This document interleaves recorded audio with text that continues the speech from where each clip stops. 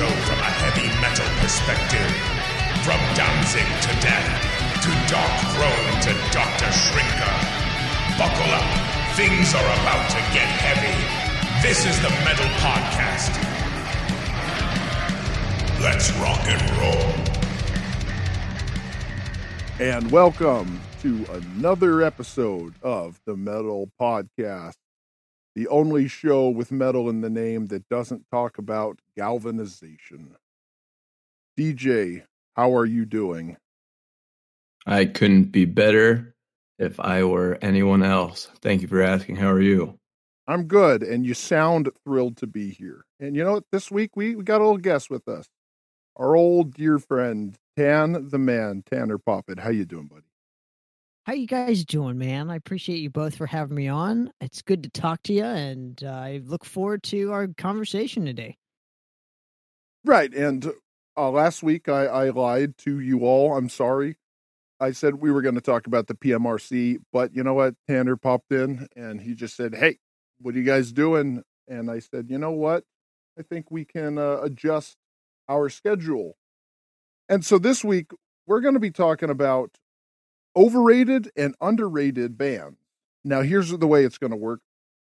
So we're going to start with overrated, and then we're going to go with underrated at the end, so we don't leave everyone on a negative note with like, oh, that band's not overrated, that band sucked.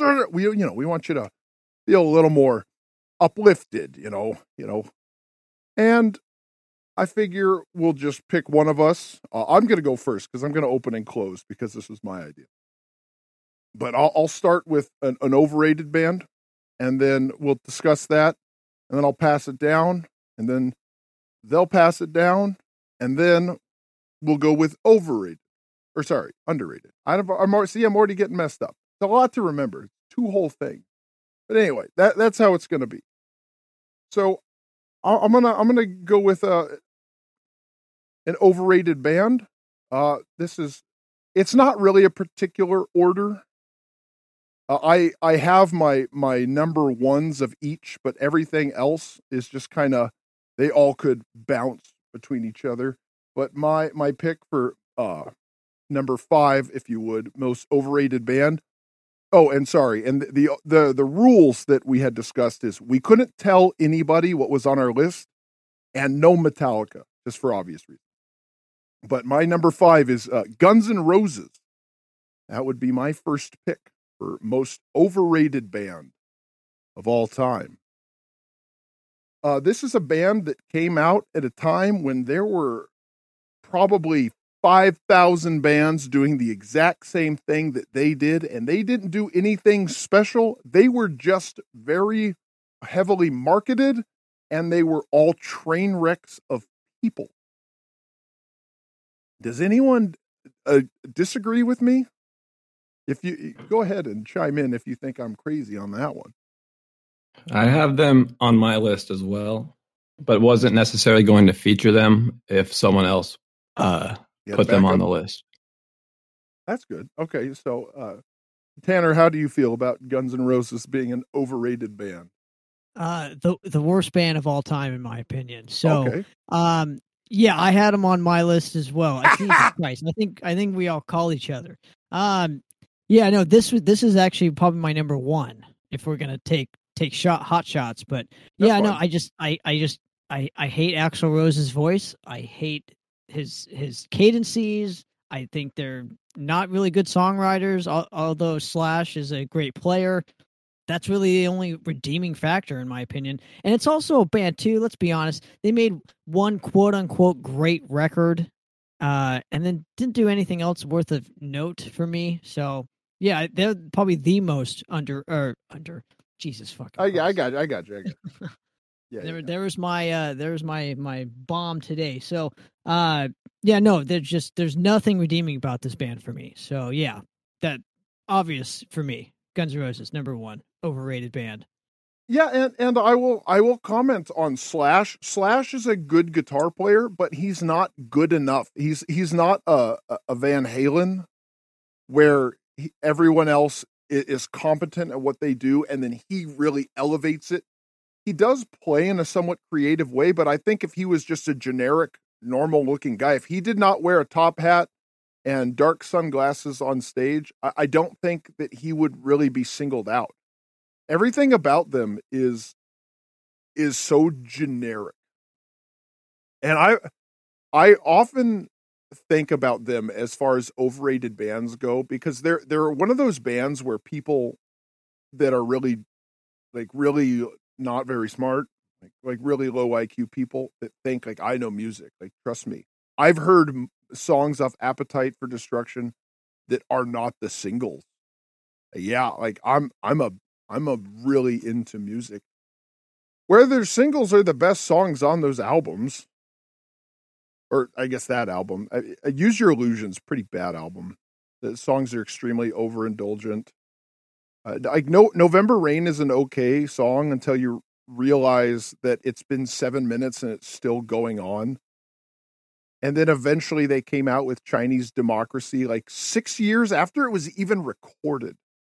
I don't know if you guys remember this, but Axl Rose came out at like the MTV Music Awards or VMA, something like, I can't remember what it was, but it was in like 2000 where he called the GNR 2.0 where Buckethead was playing guitar, and Buckethead is actually like a legendary guitar player. Like, he could have elevated that band, but he was really out of place, really underutilized. And Axl Rose coming out with his cornrows and just looking like crap. I do think he is not a good singer at all. He's extremely annoying. And their songs are so corny. I think Welcome to the Jungle it's an okay song. I don't want to ever listen to it ever again because it's so overplayed. But as far as songs go, that is an okay song. I hate Sweet Child of Mine. That song is so corny. It is so annoying. Estranged is really bad. Their cover of Attitude is terrible. Like the Spaghetti Incident, that was the last thing they put out before they broke up. They were pretty much just a tabloid band. They were nothing special. They just were mentioned by people that didn't take in music culture. Have you ever seen the movie First Wives Club? Either of you? No. Negative. Documentary?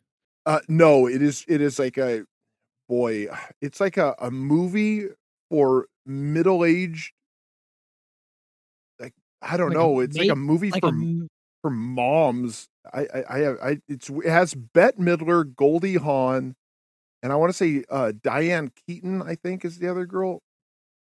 But this is the first time I ever heard of Guns N' Roses, where some girl had a recycling jug full of alcohol and they were talking to her about her drinking.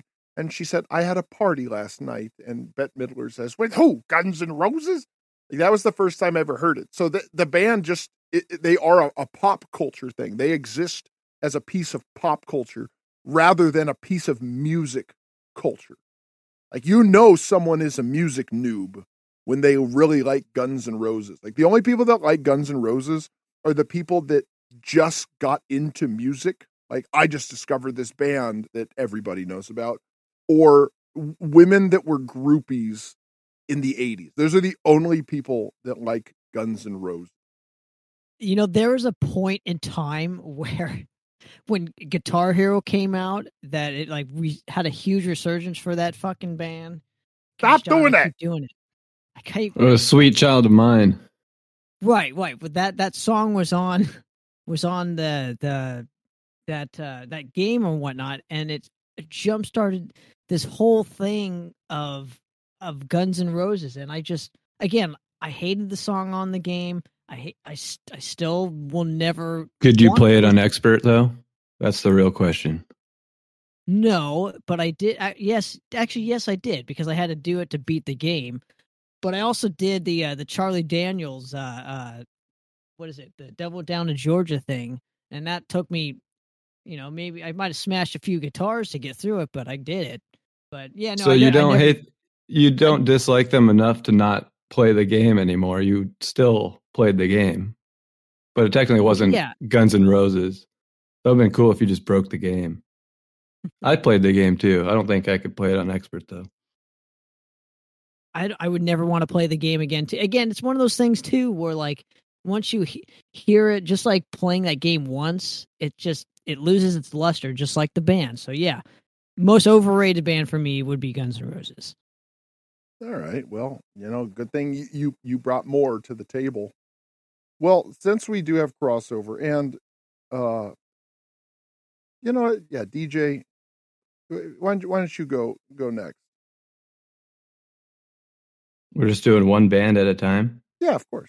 Well, I mean, I don't think we need to keep talking about how much we all think Guns N' Roses is overrated. I think we got a good amount now. But yeah, now you go with an overrated band. I'm gonna go with, I think they're around the same level as GNR, but different genre. But with Green Day, I think pick. they're one of my biggest. And the thing is because in the 90s, I was a kid, and actually they were one of the bands I was always played on the radio, and I really liked When I Come Around, and I even liked their Best Hit CD or whatever. But then they took like this 2000s direction. Boulevard of Broken Dreams? Oh my, and tell me when September ends, it never ends. Or wake me up when September ends. Might as well. Would you like to hear a story about Boulevard of Broken Dreams? Oh man, could you sing the song after for me? No, well, if you want, I guess I could. It is your birthday. Now, so Tanner and I, we went out to eat at some restaurant, and then he just said, "Time to go," and I said, "Wait, what's going on?" And then he directed my attention to the radio that started playing Boulevard of Broken Dreams. And, Tanner, you may not remember that. Does Tanner walk a lonely road? Down the lonely road of broken dreams? Is that the song? Yeah, I think he was indicating to me that he did not want to walk down that lonely road. I think he wanted to walk down an angry road. I remember that. I remember. I don't. Yeah. It's a true story, even if you don't remember it. I'm glad I don't. Also, too, I didn't know we'd be talking about Green Day on a platform called the Metal Podcast. It's a music show. It's a music show. It's a music show from a metal perspective. So heck yeah, that was Green Day. Great pick. Yeah, I got some stuff to say about Green Day. Green Day is a band that is really edgy when you're like 9. Exactly. Green Day is a band like you hear the record Nimrod, and then you're like, oh man, do you know how many times they swore? Wow. Oh yeah. And then that's another band that a good word to describe them is corny. They have no edge. They are as edgy as a bowling ball. And that they think they are extremely edgy. They got heavy, I guess, airplay on MTV. That song, the Good Riddance, Time of Your Life, heavy rotation.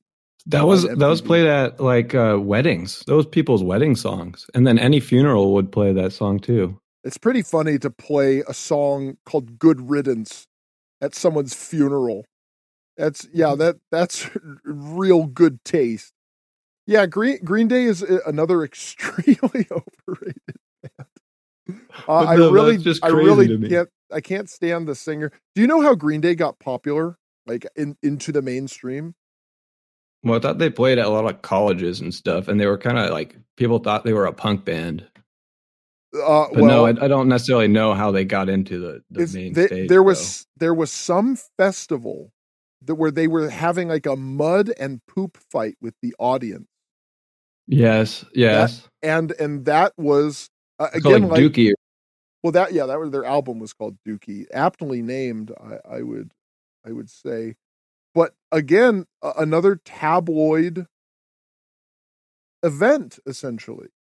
So this band didn't have a record that blew up and it was really big. Oh my gosh. No, they got everyone's attention. Sure, if they're playing at this festival, they're something, they have some kind of, minor success.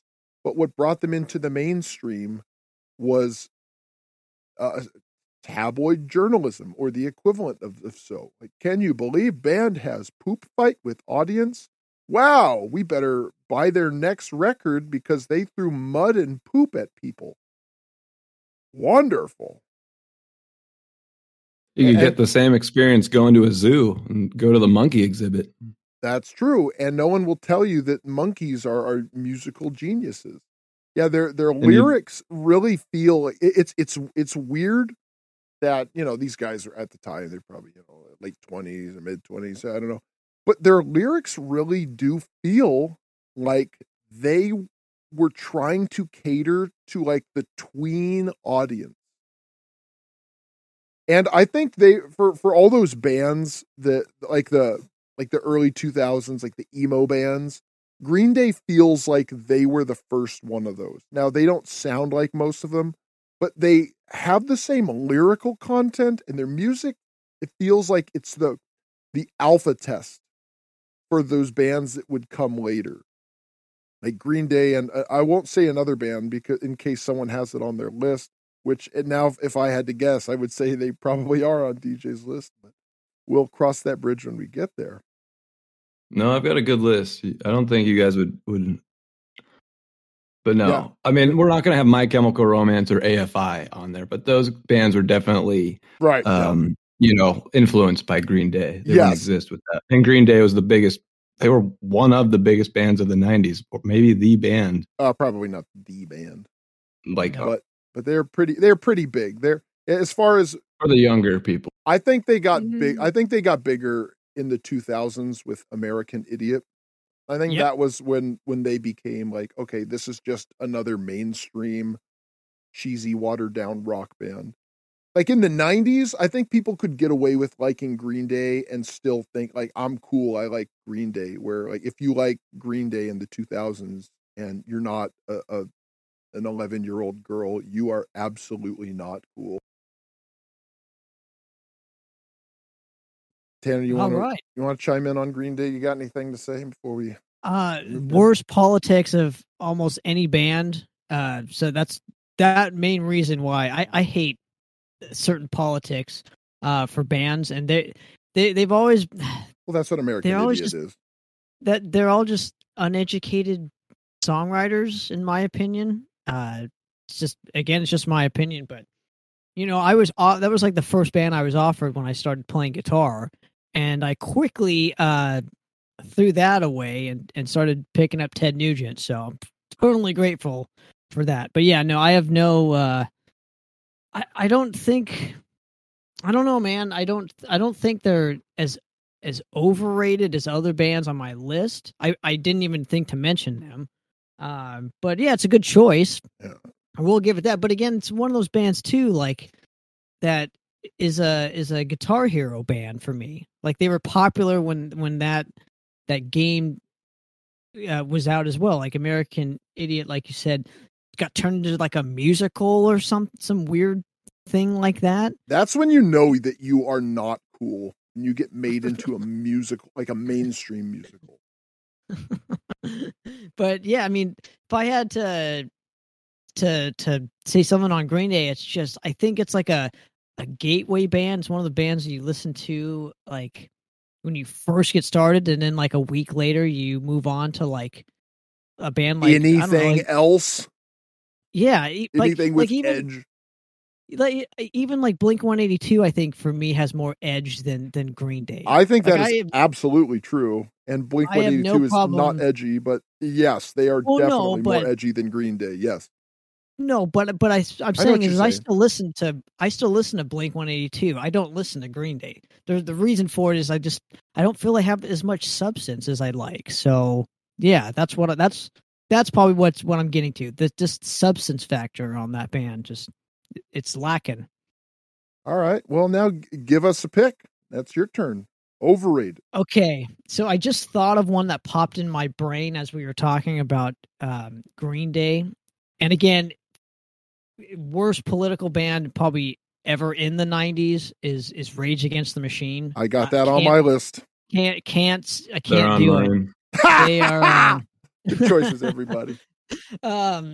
You can now. Everybody knows where we're coming from here. I think AC lied. I think we all did call each other without us knowing it. Telepathic telepathic. There you go. Yeah, no, I think Tom Morello, while he innovated a style for sure, I don't. Again, you'll educate me after I spew what I got to spew here. But at the time, I had never heard anything like it. It was heavy. And then the political aspect I didn't really care about, and then like years after, just they became part of the machine instead of raging against. Like, do you know what I mean? They're like the biggest hypocrite. I think that's what it is. The biggest hypocritical band for me is Rage Against the Machine, and I just think that they have like two good riffs. Do they? I think Bulls on Parade. I like that riff. It's heavy, but other than that, and again, we'll go into the Guitar Hero thing. They were popular they had a resurgence because of Guitar Hero for me. So anyway, that's what I got to say. Well, my problem with Rage Against the Machine, well, I have a lot of problems with Rage Against the Machine.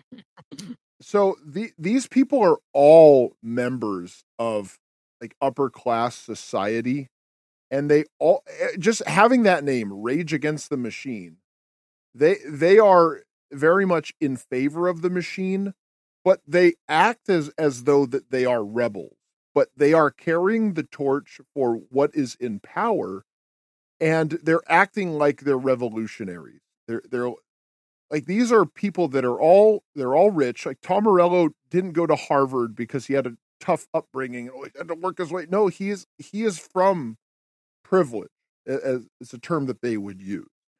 And Tom Morello he's not a bad guitar player. He's not like CeCe DeVille where he's just like kind of a sloppy mess, but he's like not Slash is a better guitar player, but he's singled out not because of how he plays, but because of who he is. And their riffs, they're all really simple. There's nothing interesting in their music. It is just this sludgy, chuggy, uninteresting, slow. It just sounds to me. It just sounds like farts. It just sounds like.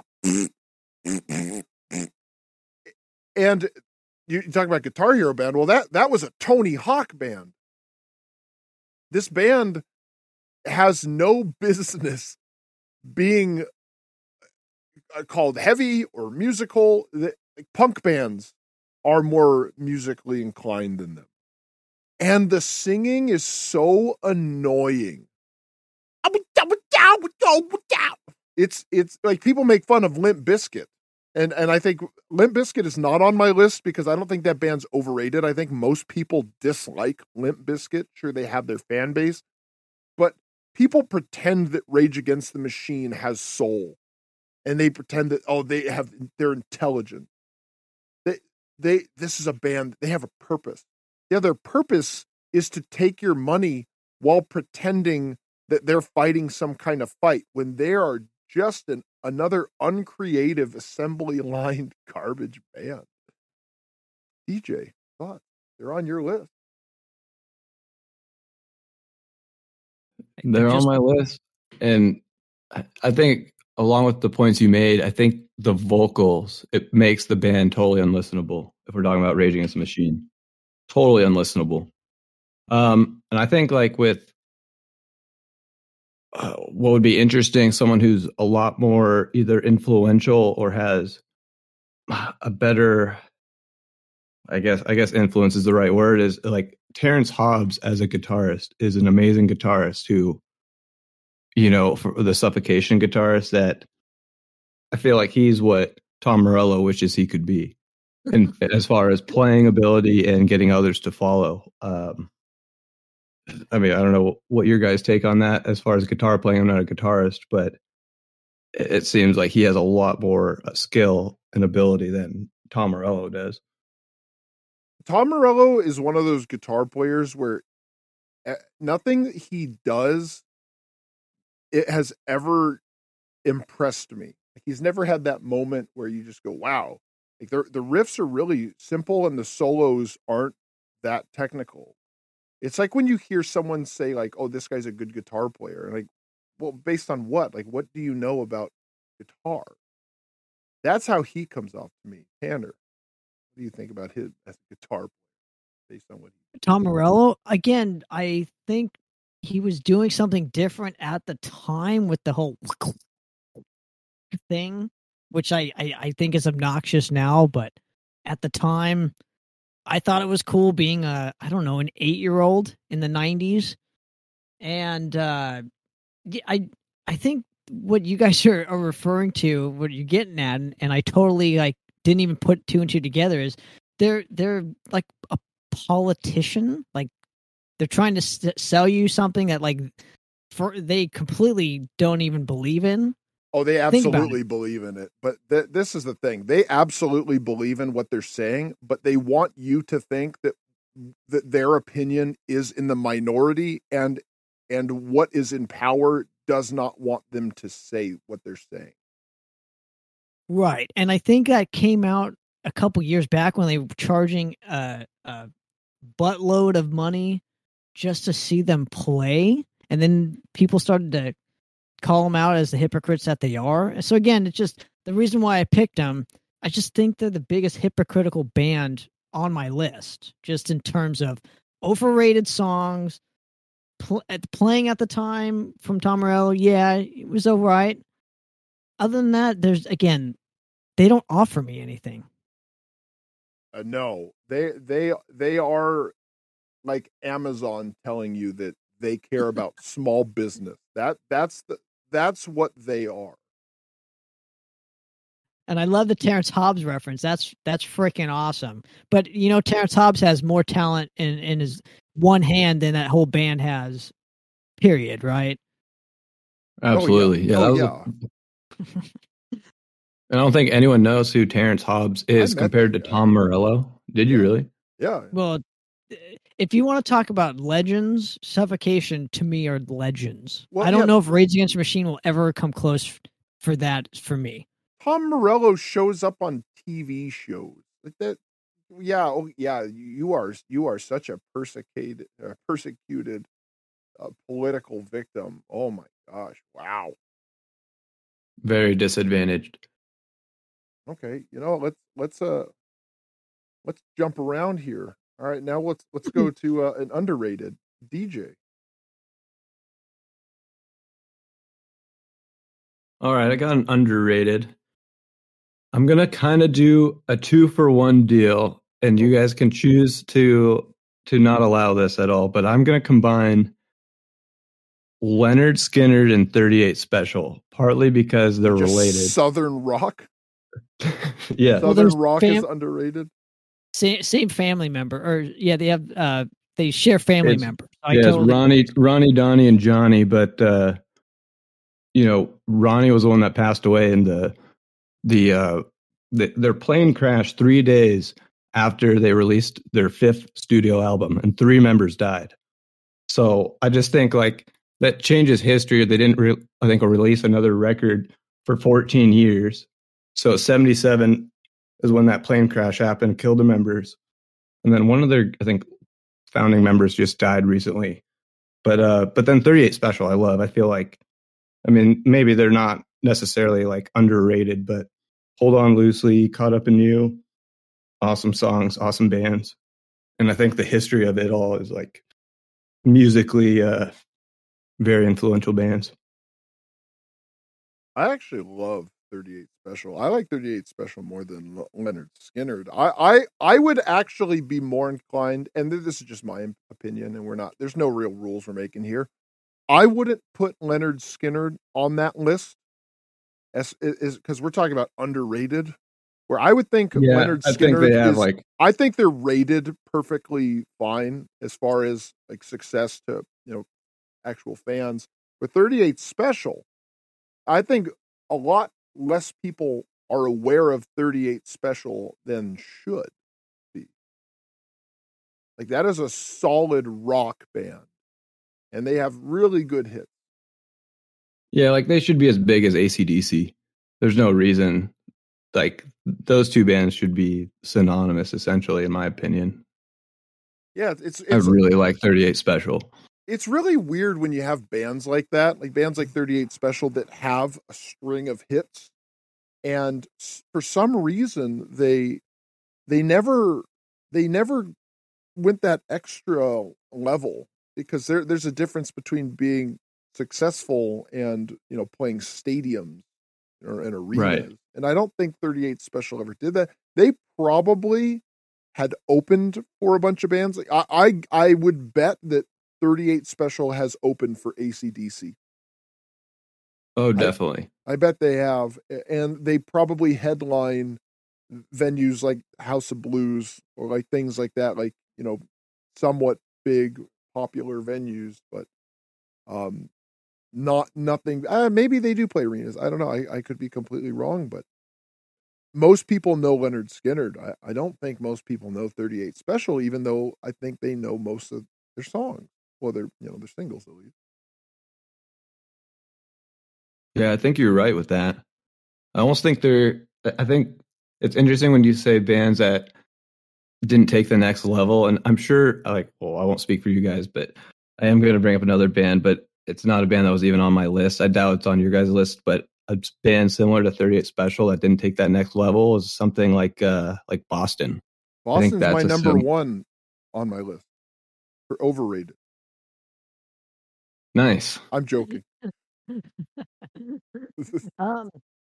Honestly, I think what is actually on your list is 38 Special and not Skynyrd, because let's be honest, they made a movie about a Skynyrd song called Sweet Home Alabama. I think, like, do you know what I mean? They're definitely in like the mainstream where people are still talking about them, still playing the same. Did a song about listening to that song as well. Yeah, but I don't think they got inducted to the Rock and Roll Hall of Fame. Yeah, but that's not the recently. parameters that we're doing. But they're still in the Rock and Roll Hall of Fame, and I agree. I agree with Tanner. Like 38 Special, asterisk their part, or Lynyrd Skynyrd had crossover with them. But yeah. Yes. We're changing your list. Agree with. I did open it up for opinions. So I did. But also, you guys had the veto power. Well, also, I want to add this too. I think Donnie is the singer's name. I think Donnie Van Zandt is 38 Special singer. Just his voice alone is very underrated. I don't think many people talk about just how good of a singer he is, because he's always overshadowed by Ron. And look, Ron's a great singer too. But for 38 Special, I think if there was not that Skynyrd connection, I don't even know if that band would be as played as they are. I don't know. I think which is also crazy. I think a lot of people don't even know they're related too. So I think I that didn't also up until a few months ago. Yeah, I think that just goes in line with people they don't know a lot about that band because they didn't get the success that they deserved. If you only semi know about a band's existence, you probably don't know about their backstory. Now, do you think that's partly because they are related to the Skynyrd camp? Is there some political thing holding them back, or do you think? No. I think most people don't know that. They probably got a push because their relation to Skynyrd probably had like music producers or, you know, music executives saying like, well, they're related to Skynyrd, and Skynyrd is a really hot item. I'm sure we could market this. And they just some things don't catch on because they gotta well, you know, you can only put out so many records. Like you only have so much to promote in a year. So some stuff picks up organically and it becomes timeless. And some people just become one-hit wonders. And I think that will tie into what I actually have as my number one underrated. And we'll come back to that. And I have a lot to say about that one. But I think it was just an unfortunate case of just wrong place, wrong time, and they achieved success, but not the success that they deserved. And that's a lot of bands, and I think that's partially what we're doing here. I'm still waiting for the band here. No, what do you mean? I'm talking about 38 Special. That's what I was talking about. No, I thought you were segueing into your number one. No, my number one. Yeah. That's how we're going to We're going to end the show with that. But okay. Now, so why don't you give me your underrated? All right, I'll give you one. Well, yeah, obviously. So if we're talking about metal and especially technical metal bands, this band always it gets no mention, and they're from Texas. They're a band called Hellstar, and I just love that specific band. I think James Rivera's voice is just, it's almost like Dio-esque. If Dio was in like a technical metal band, it would be Hellstar. I don't know how much you know about them, AC or DJ. But yeah, no, I just think Burning Star is one of the greatest debut records. I love that. I love the Nosferatu stuff, and but it was also weird too. There's a point in their career where it's almost like too much. Like, you change your name to represent like a vampire now. It's just really some really strange stuff kind of happened with them. But I always loved their first kind of 4 albums in that 80s period. But yeah, Hellstar for me has always been super underrated, and I always forget to mention them, but I'm mentioning them now. So there you go. Well, unfortunately, I have nothing to say about this because I've never heard of this band. I'm just looking them up right now, and they have a pretty big discography. They got a lot of stuff out.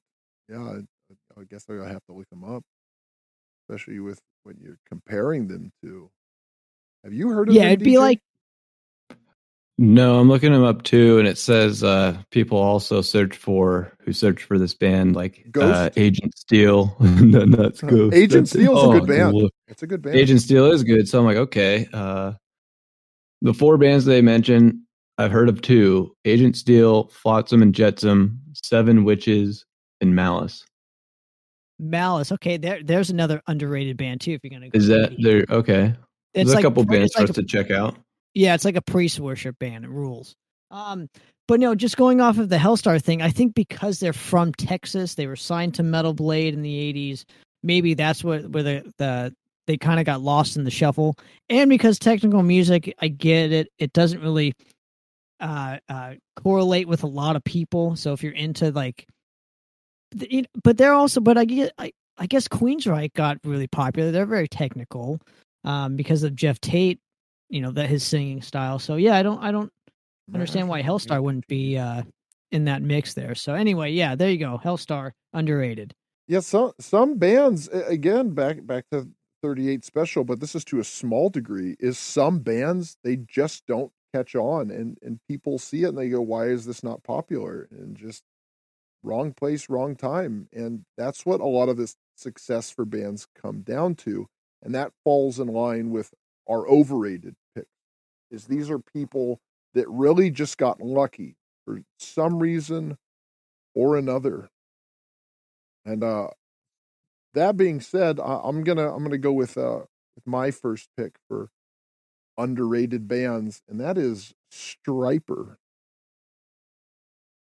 When people think of Stryper, they think of To Hell with the Devil, and Stryper is a band that you would think is just like this cheesy, the glam band, but they sing about Jesus. Oh gosh, and those cheesy power ballads. But Stryper is a quality hard rock metal band. Sure, they do have some cheese, but that was because that type of just like there's no way to describe it other than 80s heavy metal. But 80s heavy metal, it started to take a glam turn because those bands, that was what was popular at the time as far as in the mainstream. Like Motley Crue did start out as a somewhat raunchy rock and roll 80s metal band, and they got cheesier and cheesier just because that was the direction that it was moving in. Another one of a DJ and my favorite bands, Dokken, they did the same thing. And Stryper, their first record, Yellow and Black Attack, that is a quality hard rock metal album. Same with Against the Law. They had kind of a resurgence in 2015, 2016. They're still putting out good stuff, and I like their lyrics. I like that there is an alternative to dark, nihilistic, depressing, evil lyrics. I like that there is a band that does have a wholesome message, because nothing is edgy anymore. Nothing. We'll talk about this on our episode next week in regards to what we had planned originally for today, but you have all these people that all their songs, and I'm not talking about just rock, but just music in general now, it's all just filth. So as far as I'm concerned, the only real way to be edgy is to be wholesome. Being wholesome is the new edge. So Stryper, edgiest metal band recording today. Okay. As far as I think what turns me off from listening to Stryper too is the whole Christian marketability thing. I think they should have been marketed as just a metal band, which probably would have helped them have more success mainstream wise. I get it, they have their little niche because the Christian metal thing is like just a kind of a niche thing. But it's always dissuaded me from ever listening to that band because I just don't like the label of Christian metal. It's just stupid. It's stupid. Why? I think because I don't like listening to like satanic metal bands either. I just think the whole moniker of Christian metal or religious metal, whatever it is, it has this, I don't know, it's almost like a bad kind of connotation for me. It dissuades me from ever wanting to listen to bands like that. So I never gave bands like that a chance because of that. Because of that whole moniker of Christian or this, that, or I don't know. It's just that negative connotation comes from a satanic industry that tells you, oh, look how lame they are. They don't have fun like the other people. And when those people tell me something is bad, I say, oh, so it's probably good. And I just buttoned down and listened to it, and I said, you know what? Good. I'm glad this band exists, and they rock. Well, yeah, I didn't say they didn't. I'm just saying, from a musical standpoint, somebody that likes majority of their fans were also not Christian. That was just what got lumped onto them, and it was probably done. And it was probably done to dissuade people from listening to them. There you go. You're only proving my point. I'm not proving. I'm not, because you are essentially saying that people that don't deserve to tell people what to think are right for doing that. Huh? Okay. I guess I'm in the minority on this. So yeah, go ahead. You go ahead. DJ, do you like Stryper? I do. I think I found out about them about 5 or 6 years ago, and I mean they have a little cheese attached to them, but I think it's undeniable. But it's okay. I like some cheese. It's all right. But I think there's like certain songs I would be like, wait a minute, is this a different singer or like a woman singing? So like sometimes I think that's the band, but like they're good. I haven't listened to enough of them though, to be honest. Yeah, but I have listened. Their first record is great. Yellow and Black Attack. That is I think it's an EP. I don't think it's a full length, but that is a quality metal record. They do have some cheese, and almost all of their songs are about Jesus. I didn't know that part about them, though, about the Christian stuff, which I'm a little more intrigued about them now, to be honest. Oh, so yeah. I will check them out. That is, and I do agree with the wholesome message you were talking about. Yeah, you read their lyrics. It's not like someone told me I still haven't found what I'm looking for by U2 is about Christianity, and maybe it is. I don't know. I think Bono is evil. That's very possible that song is about that, but like that's all hidden subtext if it is. These songs are very overtly about Christianity. There is no ambiguity. There's no denying it. Yes. Yeah, and they are. Stryper is also in like the camp of Cinderella, where you think Cinderella is like a really cheesy glam. Nobody's fool. That's a good one. But Cinderella good one. is also just like a solid rock and roll band, and they just kind of look embarrassing. I mean, I'm glad I never they're just super dressed like them. Yeah. But it's, you would think that Cinderella sounds like Poison. Poison's like, actually, we've talked about Poison multiple times. Mm-hmm. Poison is genuinely a not good band. And you would think that Cinderella, because they look like members of Poison. Poison is essentially the metal version of the Backstreet Boys. Like they're just there to market to women. And guys, you wanna go to a show that women are at? Go to that Poison show. That's where the girls are. Where Cinderella was a quality rock band. I don't think Stryper ever did the makeup. I know they've worn some embarrassing clothes, but so did Bon Jovi. But yeah, that's what I got. I got Stryper. And I think I think that's what we've all done and underrated. Now, Tanner, why don't you give us an overrated band? Okay. So this might be, again, I'm going to stick with the thrash metal thing. This might be for me, again, it's just me, maybe mine is like one era of the band's career, the most overrated thrash band, and that's Anthrax.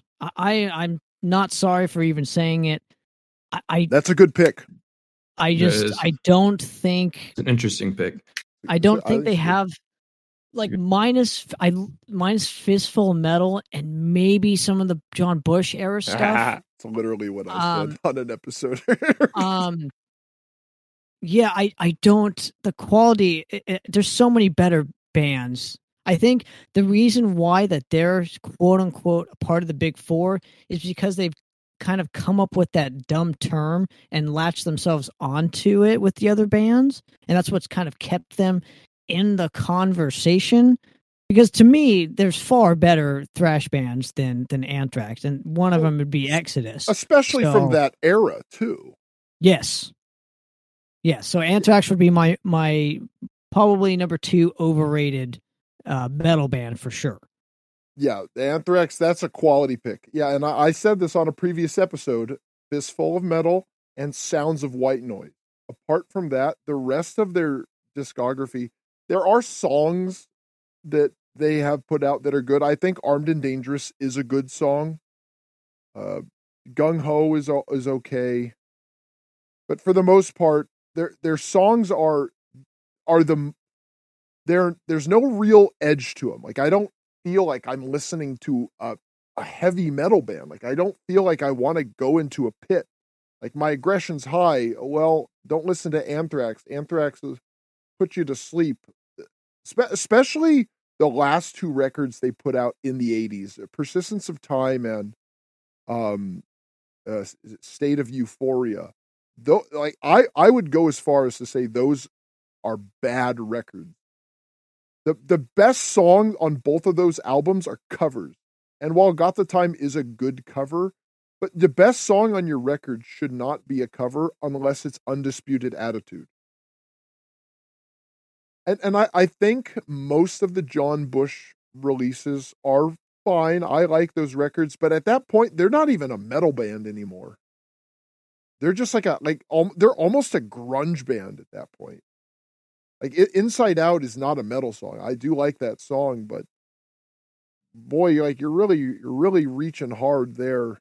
But all the Joe Belladonna records, I would agree, those are some of the most overrated records. And geez, I don't even know. Like, do people like them? If so, what's wrong with you? And actually, I do know people that say they like Anthrax, but I think I have to do like a come on. I don't think you'll actually like Anthrax. I just think that even though they had the whole crossover rap thing, which probably put them into the whole camp of the Big Four thing. Probably. I think because like they kept hammering that term and putting themselves in that box. I really feel like the Big Four came from the Anthrax camp. Probably. I think you're right. Keep them relevant. It just feels like, again, man, you want to talk about a guy that's on TV all the time. Yep. I was thinking that too. Yep. I mean, always on MTV. Always. Yeah. It's on everything. VH1. Yeah. Always. He has no business being on any, like, Scott Ian almost became like the spokesman for hard rock to like the mainstream like TV watching audience. Like that was their ambassador. So, and you're supposed to like them. If you're a metal fan, you just have to like, oh, you listen to Anthrax? Oh yeah, like I like them. And like you'll have not gone through the discography. Like those are the people that like Anthrax. Like we saw them live, and I think I've seen them twice. Yeah, well, they opened for Iron Maiden. That's the only reason I saw them. I saw them. They opened for Judas Priest when I saw them. Yeah, that Maiden show they were awful at though. Yeah, they had they were like literally the worst. They were band. so bad. They were so bad that they were going to release an album with that singer, and they ended up having to just fire him. I don't know if they ever released that album. That was in like 2010. That's not what happened. The story is you're talking about Dan. What the hell is his name? That. Dan something. Anyway, he quit. Dan Bongino. No, he quit. He actually quit because he had stage fright issues. Because he was terrible.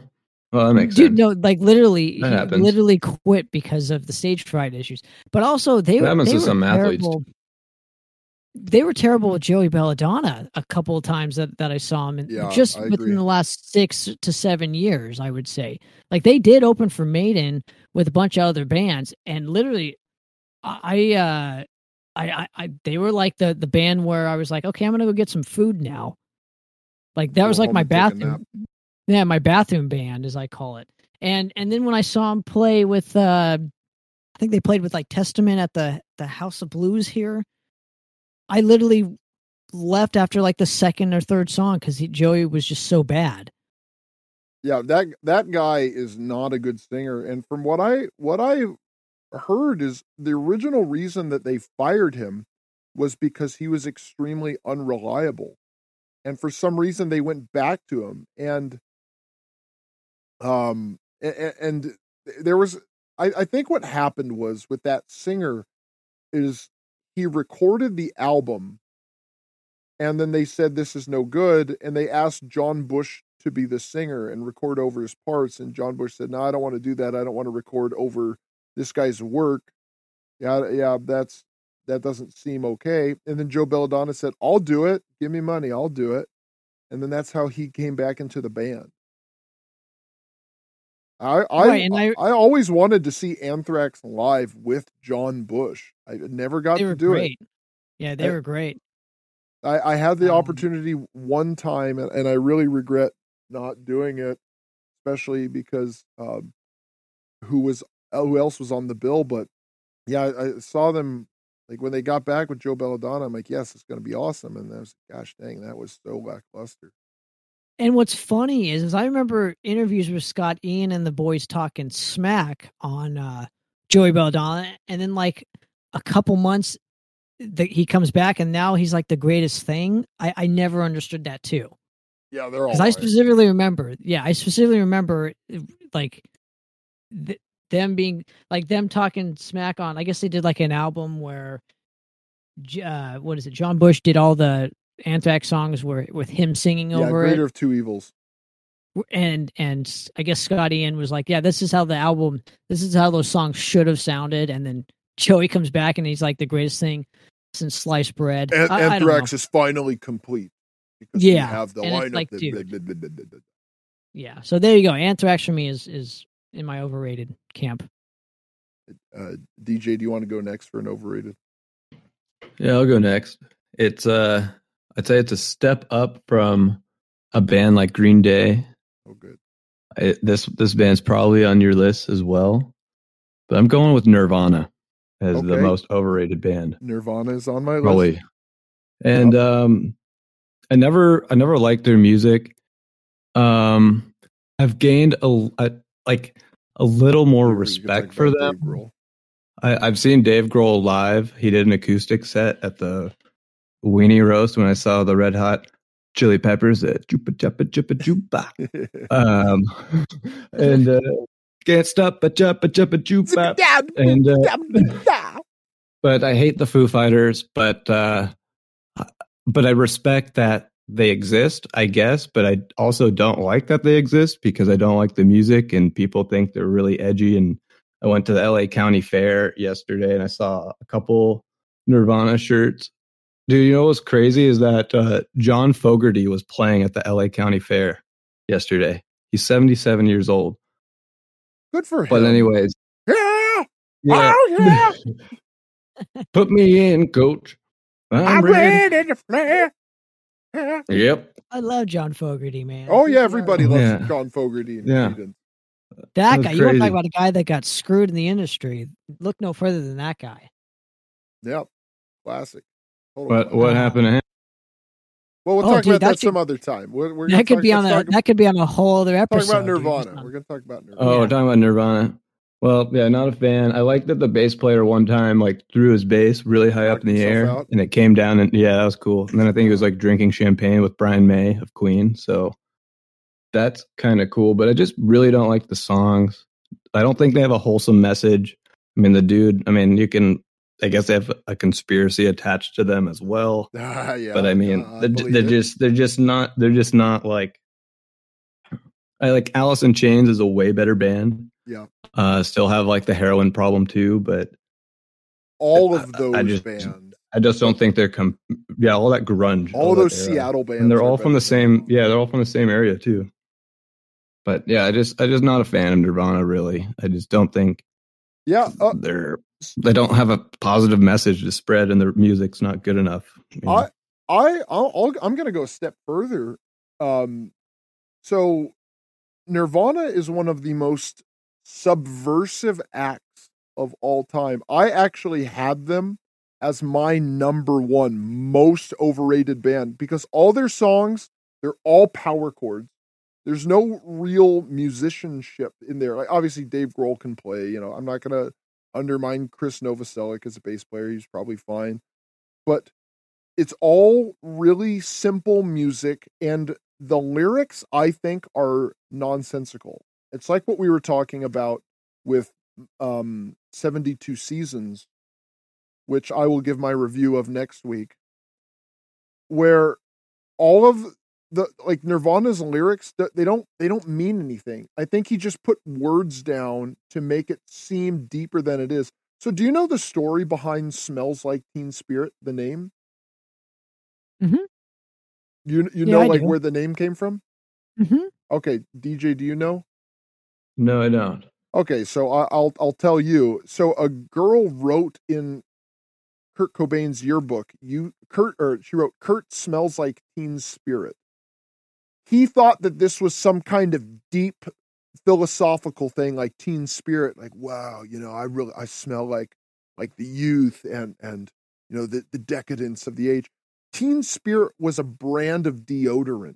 And she basically says that he smells like this kind of deodorant. And he thought it was some kind of super deep thing. Like, oh yeah, Kurt, he has this. Heroin's a hell of a drug, huh? He wasn't doing heroin yet. He didn't do heroin until he met Courtney Love. That's actually really, really funny. Yep. It's deodorant. Yeah. The guy, he does. You say that he doesn't have a positive message. I say he doesn't. Lyrically, he has no message, and he was marketed as this kind of bringer of, oh wow, this guy, he knows what the kids are all about. But really, they used him to get the kids to be pieces of crap. He was Teen spirit, antiperspirant. You're roboting. So just, pop out and pop back in. That's okay. I'll finish this point. But I mean, so what happened is this guy, he strings really simple power chords together. He writes nonsense down. See, Bush's lyrics, I would say, are also nonsensical, but Bush's the music is actually pretty creative. Bush and Sonic Youth are kind of the same thing, where they experiment with different sounds. And while I don't really appreciate nonsensical lyrics, but sometimes you just need to have some words for your song. You need something so the people can sing along to. That's fun. People like to sing along with it. But with Nirvana, Kurt Cobain, you can't sing. Yeah, I was gonna say you can't really sing along to his songs. You can't really understand his words a lot of the time. Yeah, and he became the poster child for hopeless teens, and that was celebrated. And I think what Nirvana did was despicable, and people like to pretend, nope, this is what was popular. This is killed metal. People wanted this. No. They told young people, this is what you want. This is what we're doing now. And people want to be where it's at. We're naturally curious creatures. Like, oh, what's everyone talking about? Oh, Nirvana? Okay. Yeah, I'll go listen to that. Yeah, I'm listening to Nirvana too. I want to talk to you guys about it. And that's how it goes. You're told, and I'm pretty sure that Smells Like Teen Spirit has the most airplay on MTV of all the music videos. I'm pretty sure it holds that record. Well, it literally says sales were boosted by the grunge band Nirvana's Smell Like Teen Spirit, which Kurt Cobain unwittingly named after the deodorant. It also looks like it's for females. So was that girl probably saying like, "Hey, you smell like girl deodorant"? Well, Kurt Cobain has a not so great past that we don't need to get into. So it's very possible that she was not saying something nice to him. And yeah, I'm not a fan of Kurt Cobain at all. I think his daughter's attractive. Courtney Love is a scumbag. Although Celebrity Skin by a Hole is unironically one of my favorite songs of all time.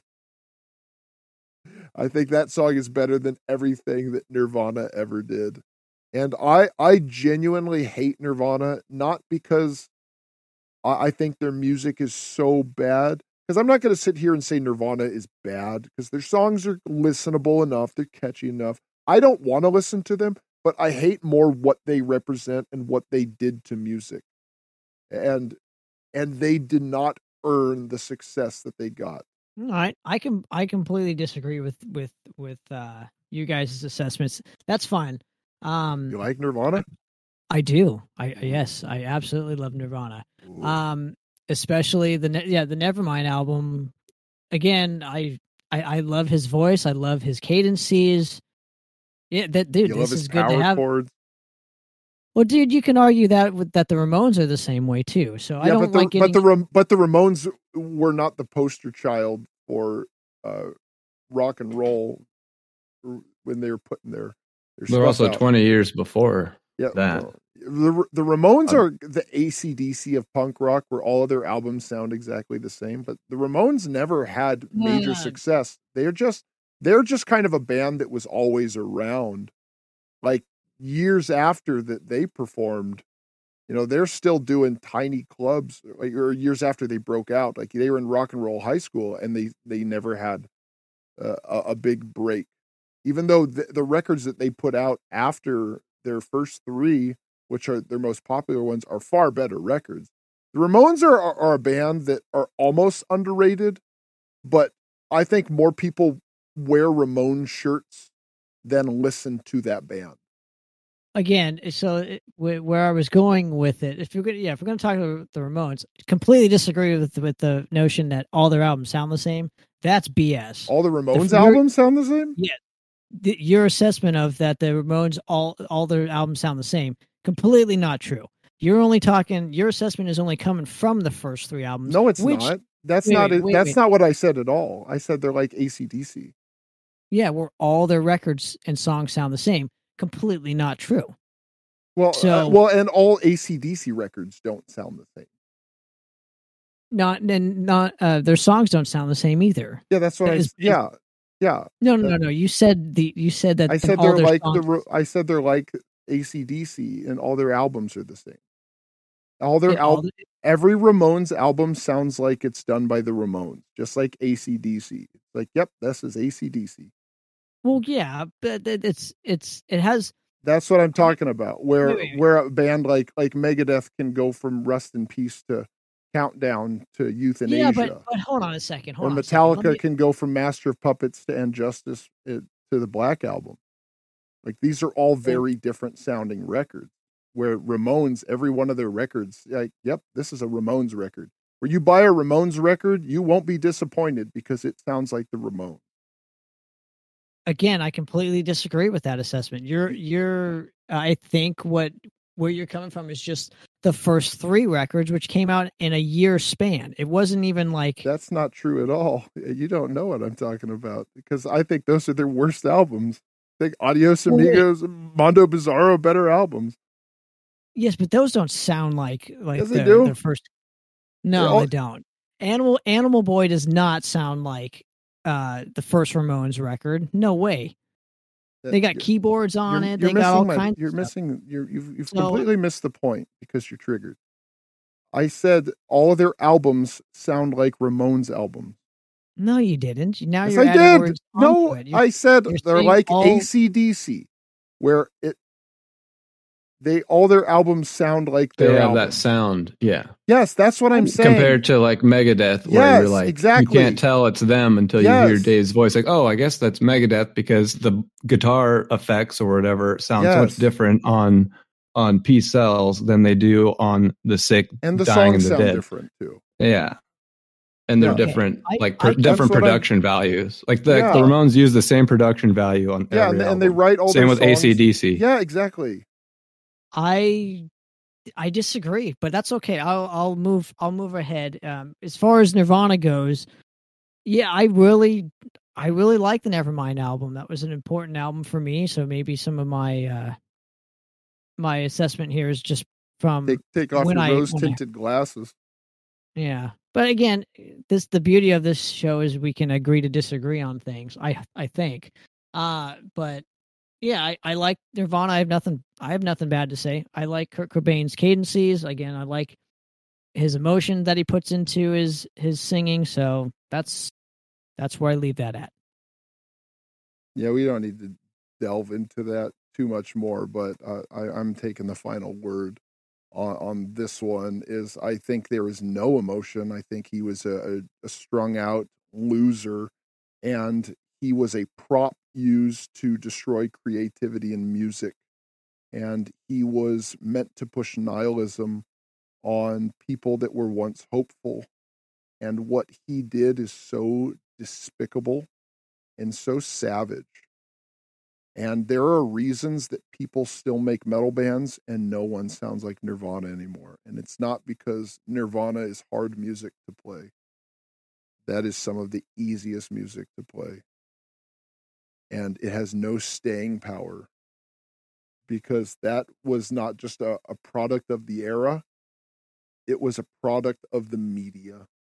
But let's take a break. And Tanner, what Madross song would you like us to play during this break? You know what? Let's go off of the Essence of Time record. We'll go for the songs from Sand to Dust. And I want to dedicate this to Mr. El Duce, since we're just talking about Nirvana. And there you go. All right.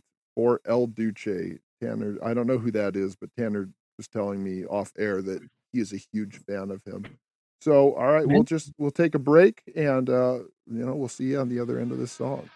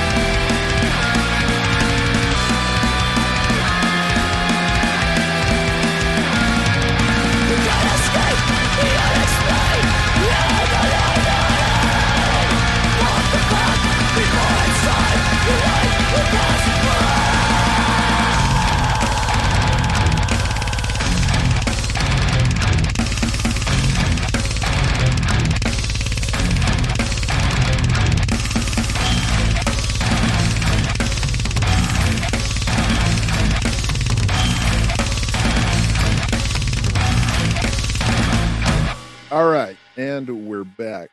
First official break. Feels good to have a little structure. So back to me with overrated.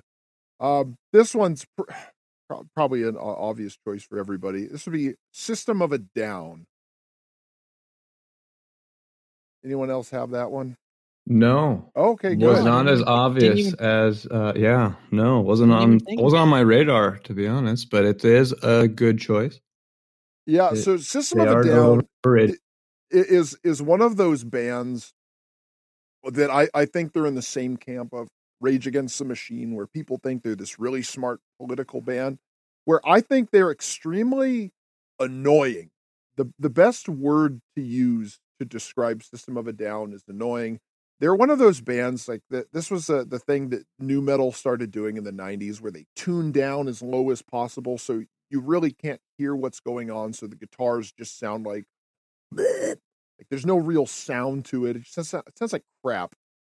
And their lyrics, it's the kind of stuff that I feel like someone would write to try to impress dumb college art hose.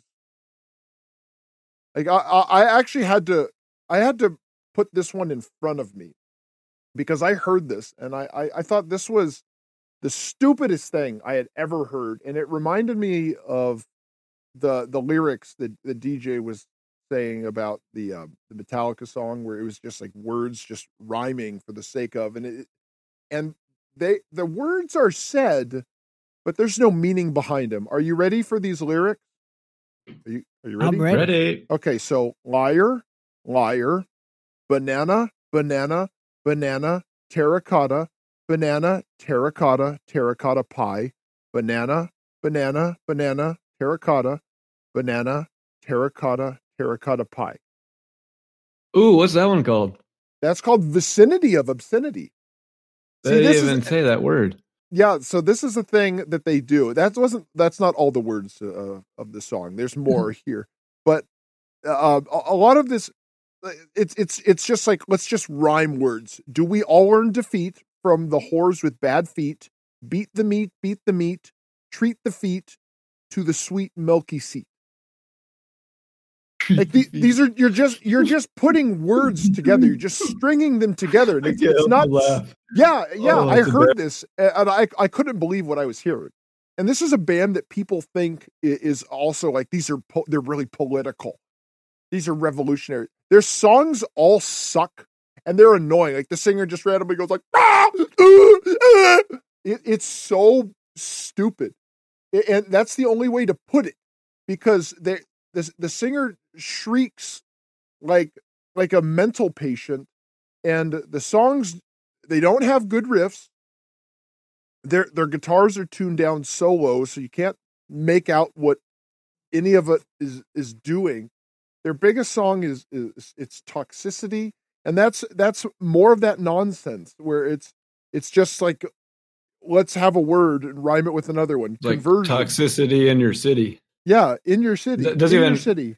Toxicity in your city. I don't know. Yep, that's it. Well, and there's conversion version software 7.0, looking at life through the eyes of a tire hub. It doesn't mean anything. You're just saying stuff, and I hate fake art. And that's what this band is. It's like, oh, the lyrics are just so deep. They're so, you don't even, that's poetry. It's from the soul. Oh, you just don't understand. I know, no, you don't know that there's like actual good, there's good music out there. And a long time ago, the guy who taught me guitar, I just said to him, it doesn't matter which band. And I said, why do people like this band? And he said to me, because they don't know better. And that I've been carrying that in my mind for a long time. You know, this is like the opening line of The Great Gatsby, and I've been turning it over in my mind ever since. And I get it. Like, people like System of a Down because they don't know that there are other bands. I do believe that people like System of a Down because they're Armenian and like, they're Armenian like me. I do believe that. And if that is your reason for liking them, that's fine. If you want to do that, that's fine. I had an Armenian friend. He liked them. He didn't listen to their songs, but he liked them. So that I understood that. I get that. But if that's not your reason and you like this band, like it's like someone saying, "Hey, do you want to go out for dinner tonight?" "Yeah, where do you want to go?" "Let's go to Denny's." Like, there's another restaurant, right? Like, there's metal besides System of a Down. And I feel like anyone that likes System of a Down, you just show them that and they'll be like, "Oh, wow, this is music? There's more than one band?" But I mean, look up the lyrics for this song, Vicinity of Obscenity. They say banana, banana, banana, banana, terracotta, terracotta pie a lot. It wasn't just that one line. There's one, two. Oh, wait, no, there's also lines where they say terracotta pie, hey. I'll ignore those. But just the banana terracotta. There's 1, 2, 3, 4, 5, 6 stanzas of banana, banana, banana, terracotta, banana. Then it just goes terracotta pie, hey, terracotta pie, hey, terracotta pie, hey, terracotta pie. Then it goes banana, banana, banana, banana, terracotta. Yes. Banana, terracotta pie. Yeah. Banana. Oh my goodness. Like we could go liar, through liar. Yeah, we could go through. I'm looking at it now. Through other songs by them, but this was the one that just perfectly exemplified. And then here, wait, we have some words. We have something here. Is there a perfect way of holding you, baby? Vicinity of obscenity in your eyes. Yeah, that's just what words. Does that mean? That doesn't mean anything. It means literally nothing. Those are just words. And this wouldn't bother me if the singing was really good and the guitar riffs were really cool. But this is just noise. So, yeah, that is my second pick for overrated bands. So are you not a fan of My Cock Is Much Bigger Than Yours? No, if that's a System of a Down song. I haven't heard that one. Oh, dude, yes, it is. It's called Cigarro. Honestly, System of a Down is a band that like you get out of. They were like, again, like one of those like gateway I said, bands. Like, you know better. Yeah. People listen to it because they don't know better. But here's the thing. They're one of those bands where like sometimes just like a Nirvana, like I'll go back to listen to like one of their records only. It's not like a band where like I have everything in their discography. They're just not one of those bands for me. But what's interesting is they weren't even supposed to be like famous or something because none of the stations would play them. They were kind of forced into doing it when Toxicity became massive. I just find that really interesting. I always kind of root for those bands that like the radio stations don't want to play until they're. I couldn't see why no one would want to play something so great like this. Well, again, you get my point though. Like they were like an underdog at a certain time, and then they became so. I don't believe any of that, by the way. I believe that is fake marketing. Like, oh, no one will play this band. Well, we got to play them then. I believe when that BYOB song came out, that was like on all. I mean, when they were still playing like music videos. That was years after their Toxicity, though. I'm just talking late '90s, early 2000s. Like they had one album with what was it, Sugar? Arch Enemy, wasn't it?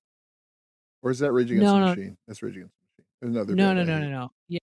Well, we just talked about them. Yeah. But no, they had a song called Sugar, and like that song I can't stand. They're annoying. Again, it's one of those.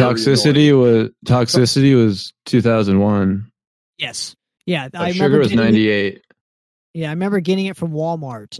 So it was, again, like you guys are saying, maybe it's almost like a Limp Bizkit. You know, there's like you're like almost ignorant to knowing. Oh, there are other metal bands. What's everybody want to hate on me? Yeah, like it's one of those. I'm starting to see the bigger picture here, but yeah, every now and then I'll go back and listen to like the Toxicity album only. But they're not a band where they don't get any frequent flyer miles from me. So yeah, I could see your guys' point. Yeah, I think Serj Tankian is an extremely obnoxious and annoying singer, and he takes a band that I would consider to be mediocre and plunges them into terrible. But if their lyrics were really cool, like, okay, maybe I'd cut them some slack and say, well, at least blah. But their lyrics are so stupid. And people, I didn't realize they were that bad. No, to be honest, no, he was just obnoxious. This is what puts it into the overrated column for me. Is people pretend that they're actually really smart. They're considered like artists and very, deep. Well, I don't know. Modern art is mostly a scam, and I think this band is the musical version of modern art. So I think that I just find it. I find it interesting. Not to cut you off here, but I do find it interesting where they are a band too that because they haven't played in so long, everybody wants them to play, and they're not a good band live. Oh, are you sure? Wow, I thought that they'd be ripping up the stage. Jeez, lyrics like that. Okay, there is one song by System of a Down I really like, and someone took that song, the "I'm Up All Night to Get Lucky." You know that song? The Daft Punk song. The Daft Punk song, right? Yeah. Then they put the singing for "Bring Your Own Bomb" over that song, and it sounds really good together. It's pretty good. I recommend that. It's called "Bring Your Own Luck." You find it on YouTube, where someone just they cut out the vocals for "Bring Your Own Bomb" and they put it over "Up All Night to Get Lucky" by Daft Punk or whatever that song is. It's pretty good. Mashup, yeah, song mashup, classic. That's one of the best ones. I really like that one. So that's one thing I can recommend, because the whole thing feels like a silly joke. So when you hear him go like "ooh" or "ah," it's in service of this silly song. So I think that brings us all back to underrated. That's a good point though. Now I'm sorry, that's a good choice for overrated. Now that I think more about it, pretty good. It's a good pick. Yeah, thank you. All right, I think I'll start with underrated this time. I got The Outfield. Josie's on a vacation. Heck yeah. Heck yeah. Now that's what they're most known for, but that band, they are a really quality rock band. Like, they're not like a hard rock band, but they're not REO Speedwagon soft rock. They almost exist outside of the era that they're a product of. They got a lot of great songs, and I think most people don't know about them because they just know the one song. And a lot of bands from the 80s, people know the singles more than the records. Like, a perfect example is Madonna, where everybody knows the singles, but they probably don't know the other songs from the records she released in the 80s. And The Outfield is a perfect example. This is a really good contemporary rock band, and their songs feel very timeless. I would put them in a category with Boston. I think they're a little edgier than Boston. Not that The Outfield is edgy at all, but great singing, great musicianship, great songs, just real simple lyrics. Most of the songs from the 80s, let's be fair, pick a genre, all the lyrics are probably going to be about the same exact thing, depending on the genre. So, nothing too edgy, nothing too artistic, nothing too deep, but nothing offensive. Just a really quality, solid rock band. Yeah, a lot of great songs. I recommend looking into them, even if you're just getting their collection. The beginnings. Your Love, great song. Probably not my favorite song by him, but undeniably a very good song. But that's my pick for underrated is The Outfield. I like that. I have the outfield. I have an outfield story. Oh, go ahead, tell me. So when I was playing baseball back in the day in college, I played against so the top MLB agent. His name is Scott Boras. I was playing against his son, and this guy is really, really short. Like you'd be like, this guy plays baseball, but he played. He had a full ride scholarship to USC, and his walkout song was "Your Love." Okay, so I pitched against him, and he's just. Anyways, Scott Boras, the way his son got a scholarship to USC, but Scott Boras goes out, starts talking to the coach, and says, "Hey, he's at USC. He goes out and says, it looks like you guys need a new scoreboard out there in left field." So next year, USC got a $10 million scoreboard, and Scott Boras' son got a full ride. There's an outfield story. He deserved it because of his walkout song. It was a beautiful walkout song. Yeah, their first record, the first song on it, "Say It Isn't So," is a really good song because the first one has "Your Love" on it. It's the big one. "Since You've Been Gone's another good song. Yeah, I you know what? They're probably. I think the best comparison would probably actually be 38 Special, where people know the singles, but they're just a quality rock band from an era. Yeah, I haven't listened. They didn't really focus on not enough on rock and roll in that era, outside from just metal and like really heavy metal. But rock was not that big in the 80s, and a lot of those bands, they didn't get the recognition that they deserved, because that was when the era really started shifting to, we are going to choose what is the thing. This is what is popular. And the outfield, that singer and guitar player dead now, so that's all. Well, correct me if I'm wrong, but I know like a band like Boston, they got held captive by their like record deal or record company. Did a lot of those types, like 38 Special, the outfield, Boston, did they kind of fall into the same category with those types of record deals where they're kind of getting essentially ripped off? That's possible. I know that happened with Armored Saint. Because Joey Vera was talking about, 20 years after they recorded March of the Saint, they were still in debt to the record company. So that's possible. Because they didn't want to release stuff because they would just be in debt, like you kind of just said. I remember Boston was in that category. I forgot the story though. That's possible. I don't know. I haven't looked enough into the outfield. I don't know a lot of their backstory. I just know just one day I picked up their like one of their compilations, just because I liked the name of it. Yeah, it was Extra Innings. And I was just like, you know what? I know one of these songs. And or no, it was Big Innings, I think, not Extra Innings. I think it was called Big Innings. But it was one of their compilations. Yeah, Big Innings, the best of the outfield. That's it.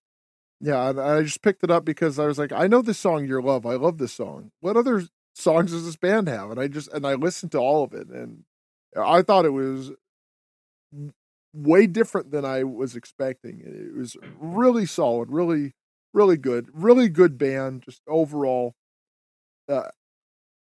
completely underrated, especially because what we could do, we could pick like an underrated band. Like, what's this band? Like, who is that band? I just saw them play at the bar last night. Like, well, any band like just started that doesn't have any grounds to cover as far as their reputation, there's nothing you can do with something like that. A band can't really be underrated if they just started. But what I really did was I picked bands that have been along for a while or been around for a long time, and they are good, and not enough people know who they are or don't appreciate them for what they are. And I have two on my list that I think there will be some contention, but I will explain what I mean by it, and then I think you'll go, oh, okay, I get it.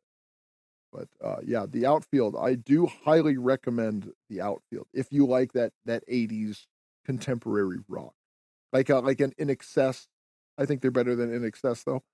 But yeah, better than that. Better than Morrissey. Not just the Smith, but specifically Morrissey's solo act. Cool. All right, cool. Tanner, you chimed in, so that means we'll swing it to you for underrated. All right.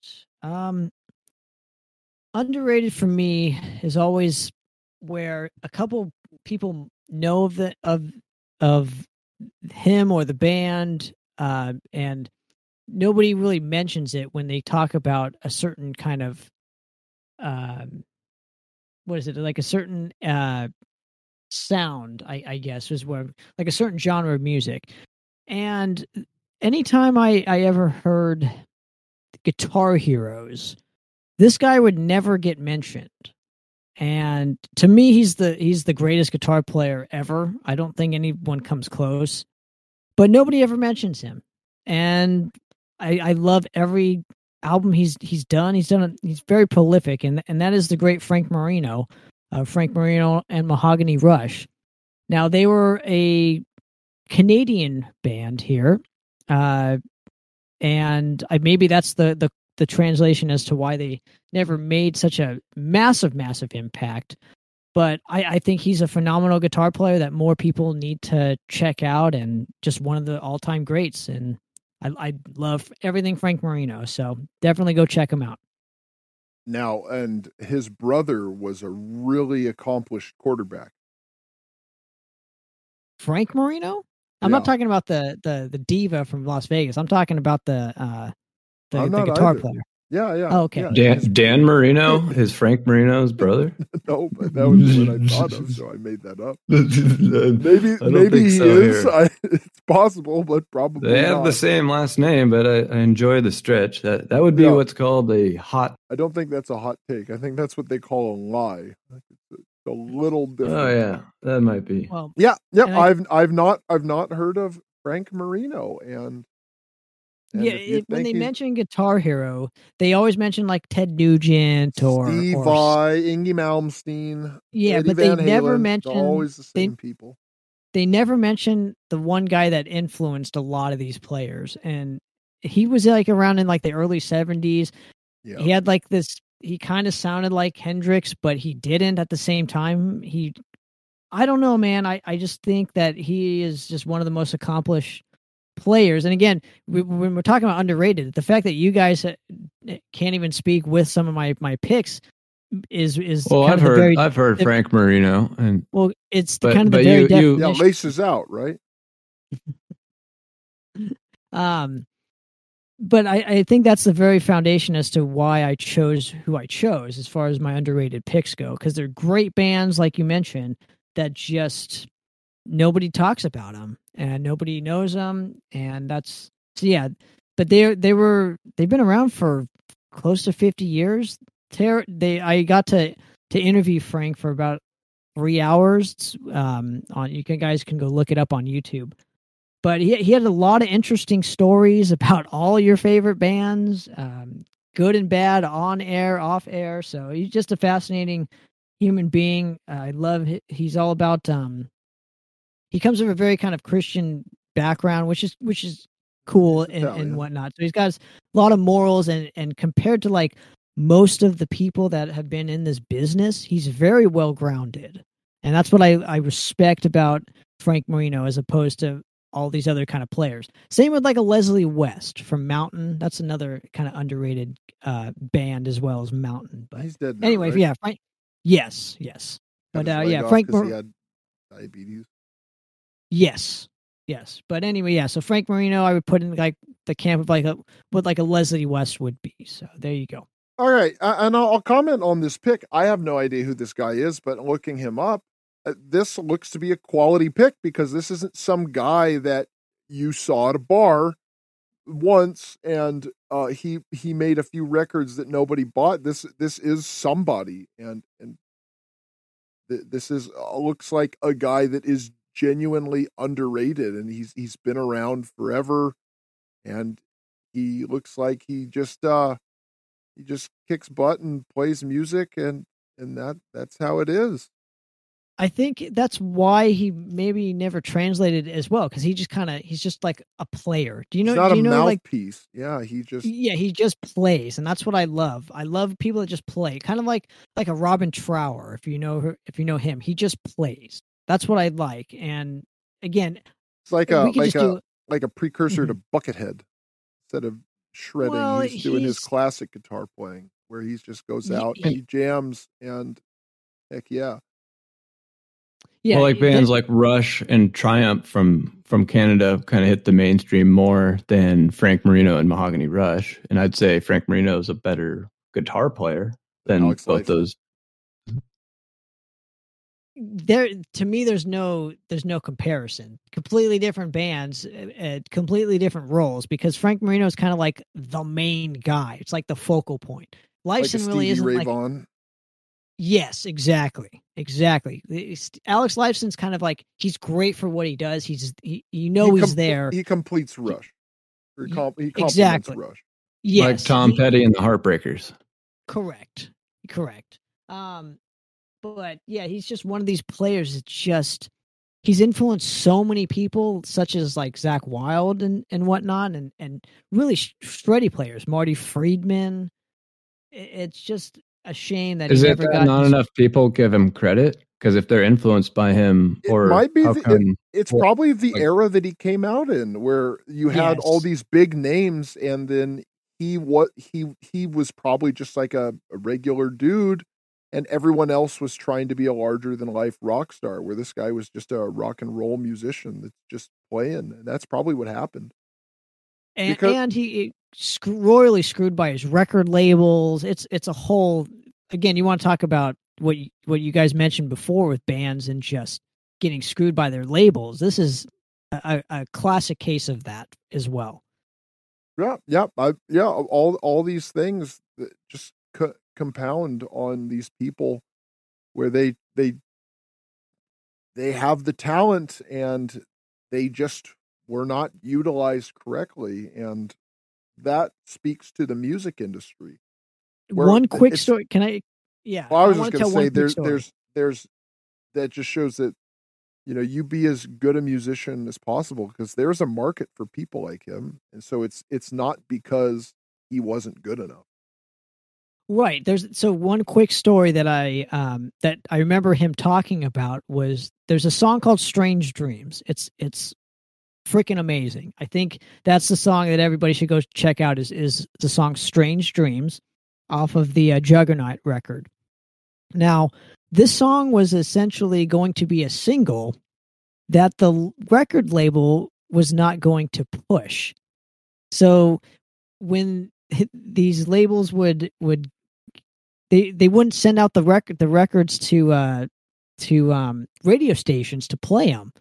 And I think that sorely is the classic case of why he is where he is, because the labels would not push certain things, and maybe that's the reason why I think people are underrated. I'm not sure what you guys' take on that is, but yeah, the fact that your own label won't even give you the time of day to push a single that was actually gaining in popularity with stations and colleges, and it just shows a really ugly side of the business.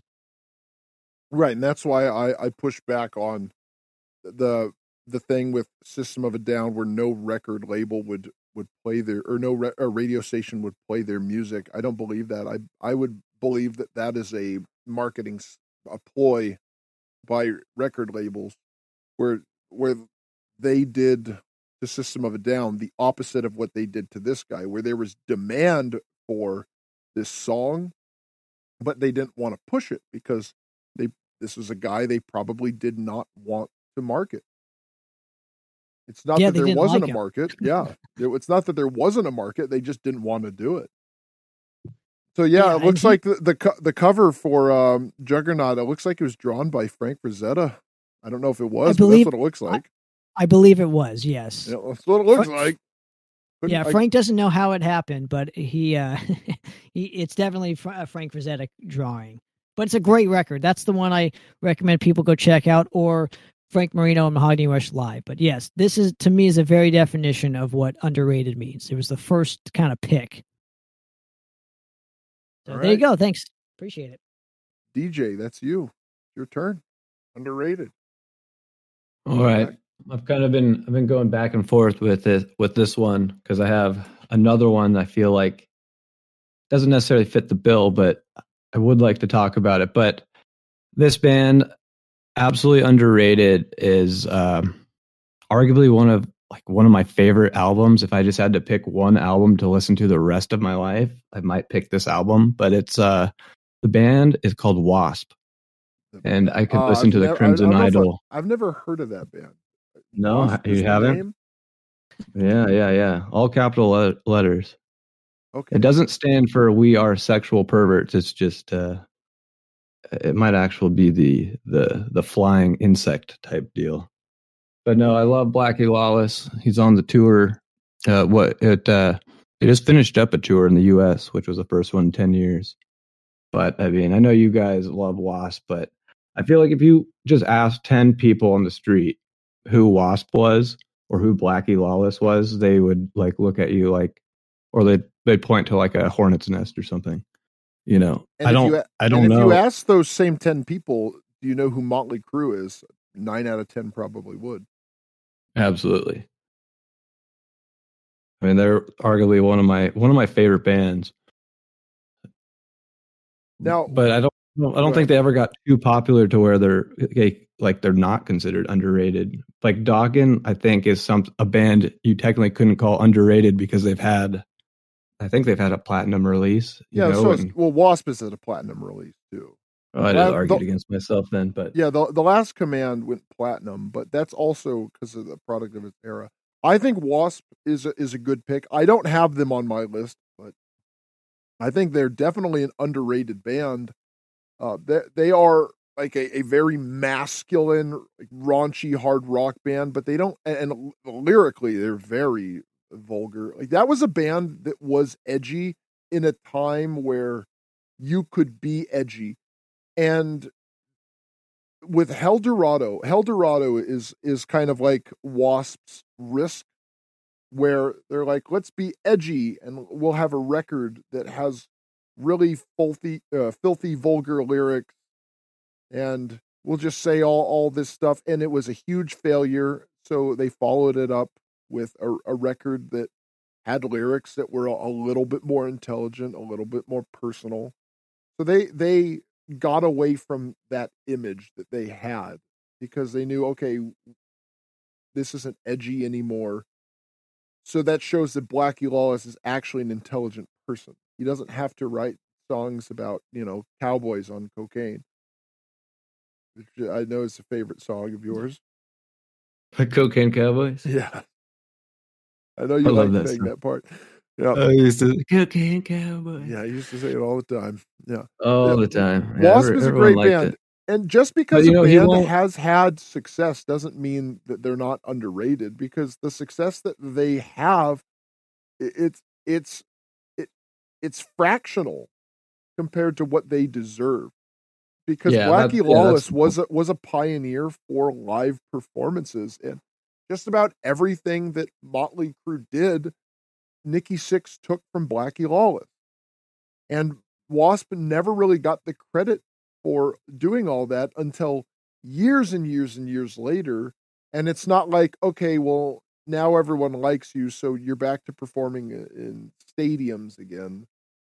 No, they're still doing, modest shows, big enough venues, but not as big as they deserve. Wasp is one of the most quality rock and roll bands of all time. All of those records up till KFD. KFD is a very bizarre record. It's not terrible, but it's really like, we're in the 90s. Let's sound like Nine Inch Nails. But all the other rock and roll records they did, the Headless Children, great album. Crimson Idol, great album. Self-Titled, great album. Inside the Electric Circus. These are all really just solid, strong records. And they were consistent, whereas Motley Crue, I think most people agree The first 2 records are good, and everything after that is at best okay, mostly terrible. Dr. Feelgood's is pretty good, but they took a huge nosedive in quality, and most of those bands really did. Where Wasp stayed consistently Wasp, and they really stand out as a band that plays pure, unadulterated rock and roll. Tanner, do you like Wasp? Yeah, of course, dude. The only thing that my only critique with that band though is Blackie doesn't actually sing live anymore. Oh, is that true? Yes, he is 70 years old. He won't sing. He won't sing "Animal" live. He has a track playing because he the Born Again Christian stuff. Oh, but okay. I'm unaware of. I know Paul Stanley. I think that's the only time I think that's the only time he doesn't sing, though. But I could be wrong. But I'm pretty sure that's the only thing. But that's that is false. True. He doesn't sing. Vince Neil sings more than Blackie Lawless live. Yeah, and I know Paul Stanley also sang to a tape because he blew his voice out. It's interesting. I mean, that's a whole other debate, if you want to call it that too, of bands. Yeah, discussion where bands. It's all about the show now. That Wasp is about the show. It's not really about like the music as much anymore. Clearly, Blackie is at a place where he's comfortable enough with just having a backing track for literally every song, and he chimes in when he wants. That's true. I'll give singers like that a break at their age, because I remember talking at a job that I had. We were talking about Cher in Vegas, where they were talking about how Cher doesn't sing anymore. I don't know if that's true or not, but that was something that came up, and I said, Cher is old. So, you're doing these big, extravagant shows. That's real. Like, singing is not easy to do for over an hour, especially if like you're dancing, you're moving around, and there's a performance. It's hard playing to do. Too. Yeah. He's playing. Yeah, and those rooms are not air conditioned. They're really hot. He's climbing Elvis, that mic stand. I'm not trying to give him. I will. I'll give excuses because at a certain point, you're not 29 anymore, and it's harder to do that. So, whatever.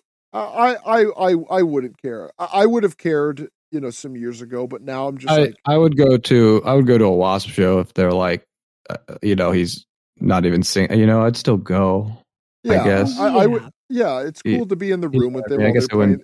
Yeah, if they just stood there while like someone put on one of their records, and then they just kind of like were just on the stage, like giving you a thumbs up, I wouldn't do like that. Air guitar, no.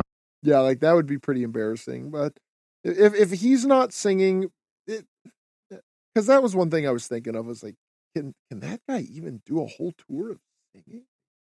Jeez. Well, and again, that also makes me think that Dave Mustaine is probably singing to it, or probably has a tape for when he plays live.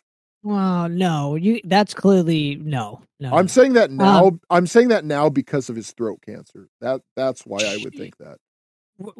Right, I don't think he is. I think he actually is doing his best. But here's my main thing with these bands, man, is just the fact that people still want to see them at this stage in the game when they're 70 and still performing until the day they die is really, telling as far as what the industry is. Yep. Solely based on nostalgia. But that's another rock topic. And roll. There's just because rock and roll doesn't exist, so we got to go see Wasp if he's lip syncing to a backup track. Hey, that's how it is, because you can't see the 28-year-old equivalent of Wasp. He's 66. Yeah, that was 40 years ago. Right. Yeah. Right. And again, that's why Ozzy hasn't quit yet either. Dude, is he using the tape? Because I heard like 20 years ago that they just used a bunch of effects to make him sound, and this was like 20 years ago. They had to use a bunch of effects to make Ozzy sound like Ozzy. Well, I know that Steven Tyler uses a teleprompter for his shows because he can't remember. He could read. Is that? Yeah. Well, Because I worked for a teleprompter company that actually worked some of his shows. It was actually pretty cool. It was wild. Here's the thing: a teleprompter's fine. That's fine as far as that goes. And I think Ozzy, I believe there was like a controversial thing back then. Now everybody's starting to use it, where they had a guy, I guess, backstage singing for him, which, again, I don't know if that's true or not true. Kind of funny. They have an AI. They have a deep fake voice thing singing for him. I wouldn't doubt it, but no, it's just interesting that I would agree with that pick, though, man. That's a good choice as Wasp. I would almost put Armored Saint in that same boat. There's a lot of bands. They were the one. They were the one that I was confused over of saying. They were both listed that I have Wasp, but they're kind of similar bands, really. Yeah, just solid 80s metal. Yeah, both good picks. But since John Bush went into Anthrax, it's like I don't know if. I guess Armored Saint didn't necessarily take a bump up because of they that. didn't. If anything, they got buried by him joining Anthrax. They were far more popular. So maybe they deserve. They're more deserving then, I guess. Yeah, awesome. I mean, and they have one of like some of the most metal, like like how like Danzig has the Mother song. Like, Can You Deliver is one of those like that's like, the best song about pizza that I've ever heard in my life. And it's only a 3-minute song. That's a good choice, though, man. I dig it. Good choice. All right. Well, yeah. So Wasp / Armored Saint couldn't pick, so we went to Wasp. All right. Remember, I'm bad at questions. I'm bad at questions, so obviously my answers are gonna not be by the rules, apparently. Okay. All right. So let's swing it back to actually. You know, DJ. Let's go with some overrated. It's been a while. Go ahead. Let's see an overrated. Yeah. Let's see. Now the Tan Man got me kind of thinking about. Why don't you pick what's on your list there, jackass? Hang on. Okay, the questions. What was the question again? Overrated? Yes, an overrated band, which you told me. The over of an overrated band. Okay, I'll give you the under of the overrated. I'm going to go with, because I've seen them live, I got to say, like bands like Lamb of God. I had to see them live with Megadeth at Gigantour, but I also had to see Opeth. And to me, they're like kind of like this very similar type of bands. Those are two different bands, but I guess the one thing they have in common is you saw them both live. Oh, no, that was the wrong one. Okay, my pick, I have one. Slipknot. That's my band. All right. That's the overrated band. That's my band. All right. That's the band. I have them as well on my list. They've got 20 members, and one of them bangs a keg. Beer keg. Yep. Yeah, they wear masks. Yep. Maybe one song that I kind of liked when I was in like high school before I knew any better. I am a boy before I am a man. The duality. No. What? Do they still release music? I'm sure they do. They have their own music festival. They do? Yeah, Knot Fest. Oh, that's them. I thought that was Knott's Berry Farm. No, Slipknot is probably the quintessential overrated metal band. That band. I agree. That band is very noisy. Their music is not interesting. They do have some songs where I'm like, okay, this part is, it's kind of catchy, but they're not. Their only gimmick is they wear spooky masks, and then they look like they should be on Psychopathic Records, and there's nothing about them is deserving of the popularity that they are. This is a band that I would guess has probably sold like 20 million records, and that is probably 20 million too high. Like that, I think that band is not only. I'm not going to say again like this, like Nirvana. This isn't a band that I would say is terrible, but this is a band that is absolutely overrated. I have heard some of their songs where I think, oh, this one's okay, but most of their songs they're so generic. and so uncreative. They're not as annoying as System of a Down, but they're way more popular. I have no idea how this band got popular at all. My best guess is they had their t-shirts at Hot Topic and people thought that they looked cool. So they bought the shirts and then bought the records afterward. They had an album debut at number 1. Megadeth has not done that. That is so depressing. Yeah, that should just tell you they're automatically overrated. That's very depressing. Oh, so their album was included in the book, or their 4th album was included in 1,001 albums you must hear before you die. I don't think there is not a single song by Slipknot that anyone before you die hear before they die. Yeah, like go your whole life without hearing Slipknot.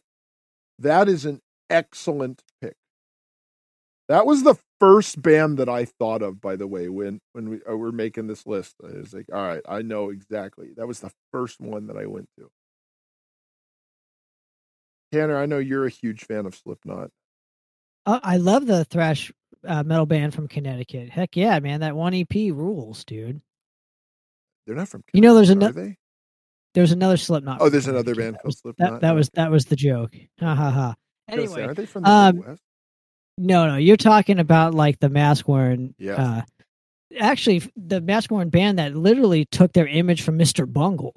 There's a song called "Quote Unquote." Yeah, it's aka about Travolta. John Travolta. Yeah. Yeah. And it's about why they wear masks.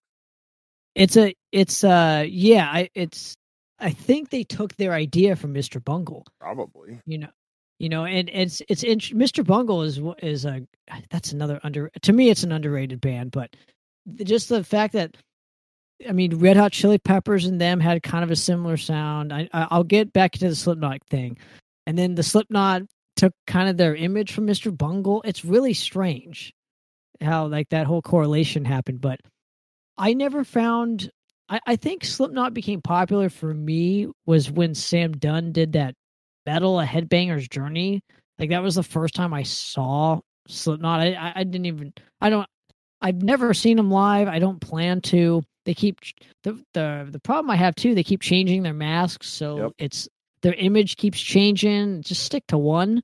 But musically wise, here's the thing: Joey Jordison is a great drummer. I will give him that. Like some of the musicians are really good musicians, but song wise, like I don't even think I could name you one. Joey Jordison isn't in that band anymore. Well, he's dead now, but no. Okay, I'm saying, all right. Well, I guess that would be why. When he was in the band, I was just merely saying he was kind of like that guy. Like everybody ranked him in their top drummers, and I remember when that was a thing. But yeah, Slipknot never did anything for me. I've met a couple of them. They were super nice. But other than that, yeah, musically they don't do anything for me just because they're way too. It's too noisy. It's too noisy. Yeah, they're way too. That's the only word for it. I equivalent them to like what metalcore was. They're irritating. I think the word is irritating. Well, noisy is an irritating thing, but so yeah, you probably feel similar to them. How I feel about System of a Down, where it's annoying. Yes. Yes. Slipknot is not a good band. But check out that EP from the Connecticut thrash band. Okay. Oh, but you just gotta see them live. You just don't understand. I bet it's worse live. It's gotta be with all those instruments. It's just too much. Out of tune and just banging on everything. Can you imagine? Can I ask a simple question though regarding like the 9-member thing? Because I don't know this to be true. I just would like your guys' opinion of this. Do you think that the 9-member thing played a part into why they became massive? Because I still don't understand the whole aesthetic to having 9 members in a band. This is a band that I think their popularity came from everything except for their music. That is my most honest assessment of this band, because I bought their first record because I thought their masks looked cool and I listened to it and it didn't do anything for me. Some of the one song I thought was okay. The rest of it, I just thought it was so uninteresting. And I listened to some stuff from the second record, and then I would hear them periodically, and then they kept getting bigger and bigger, and I just thought, how is this band as popular as they are? And it's got to be everything except for the music. So it's possible having 9 members makes them a gimmick that stands out more. I don't know. There are a lot of gimmicks. It just added an extra gimmick. Yeah, it's just members, masks. Instead of making good music, let's just have a bunch of gimmicks.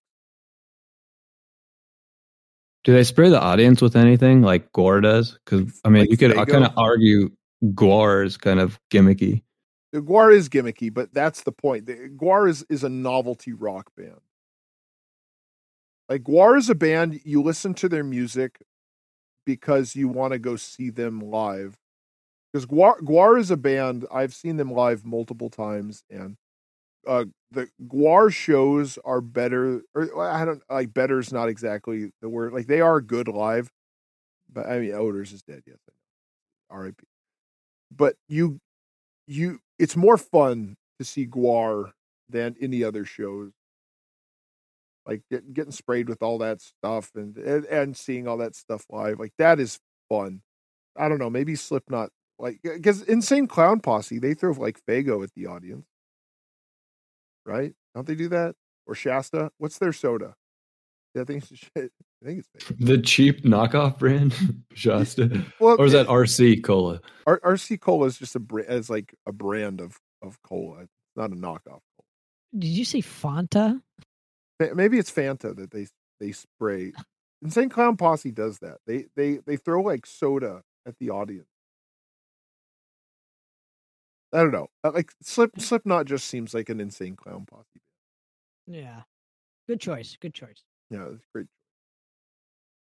All right,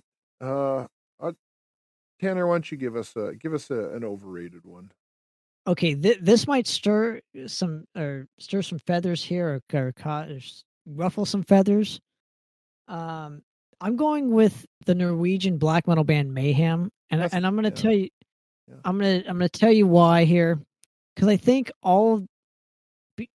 that first record is amazing. I will give it that. I love the De Mysterious record. I love the Death Crush EP, but everything else after, man, I just don't. Maybe like the hype is only on the guitar player getting murdered by the bass player and the singer suicide, killing himself, and then that Euronymous and dead and all, making the necklace out of his bones and eat whatever, make this. Burning churches. I think they did that too, or is that just? I'm sure they were part of it. Yeah, but there's just so much like folklore around that band. Minus more notorious. Music. Yeah. Oh yeah. So, and the music to me is just like a Bathory worship, and I love Bathory, and I love again that first Mayhem record is a classic. But just if you're only going like longevity wise with their whole catalog, I don't feel like they have a lot to offer, and they're also one of the worst bands I've ever seen live. So there you go. I'm going with Mayhem. I do think that is a good pick. I think is because we're talking overrated, because again, this isn't bands that are bad necessarily.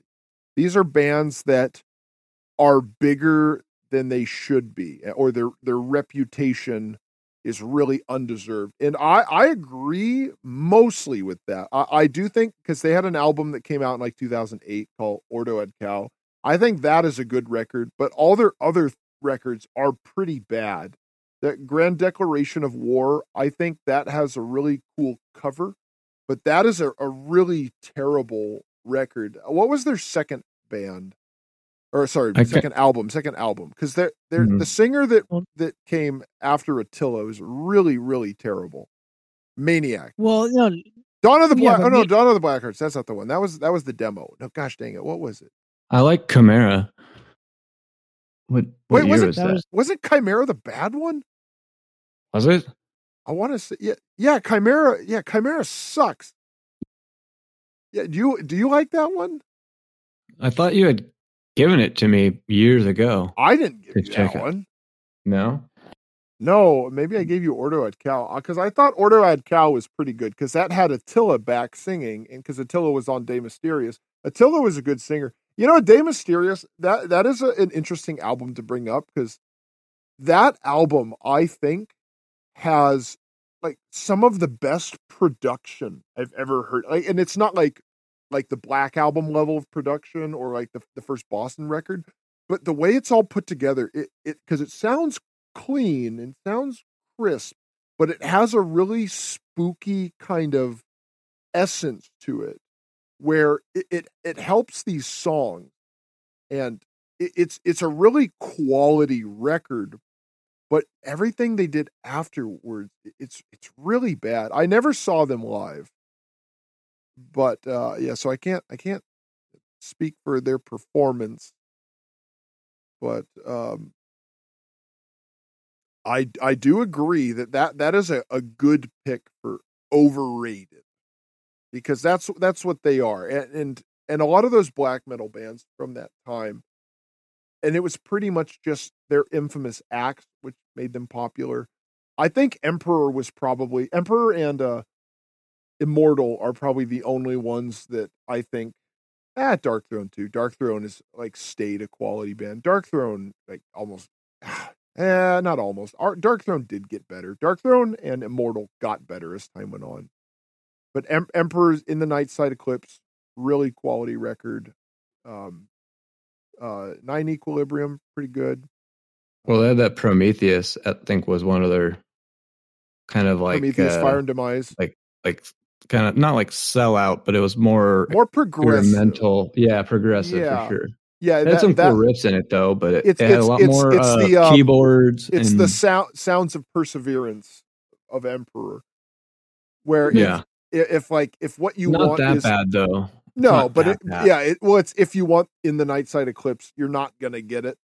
But it is really like we're getting away from this specific brand of music, where Mayhem was not that. And I will say this to Mayhem's credit: all of their members died and killed each other, so it's probably the reason that they never were able to reignite the flame of the first full length, is because they're all dead now. So I will cut them some slack there, but I think Mayhem is a really good pick for overrated bands, because it's not so much that it's necessarily a bad band, but they never really were able to recapture that original magic and everything. And they're considered after the first one. Yeah. And they're considered like the best, like they're considered the black metal band. Yeah, like, they are the Cannibal Corpse of black metal.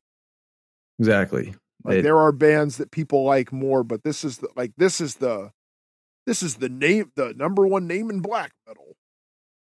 Yeah, and again, I'm not saying this band is bad. Yeah, I get any you. Stretch. I think you made it very clear. This is an overrated band that they are not as big as they should be.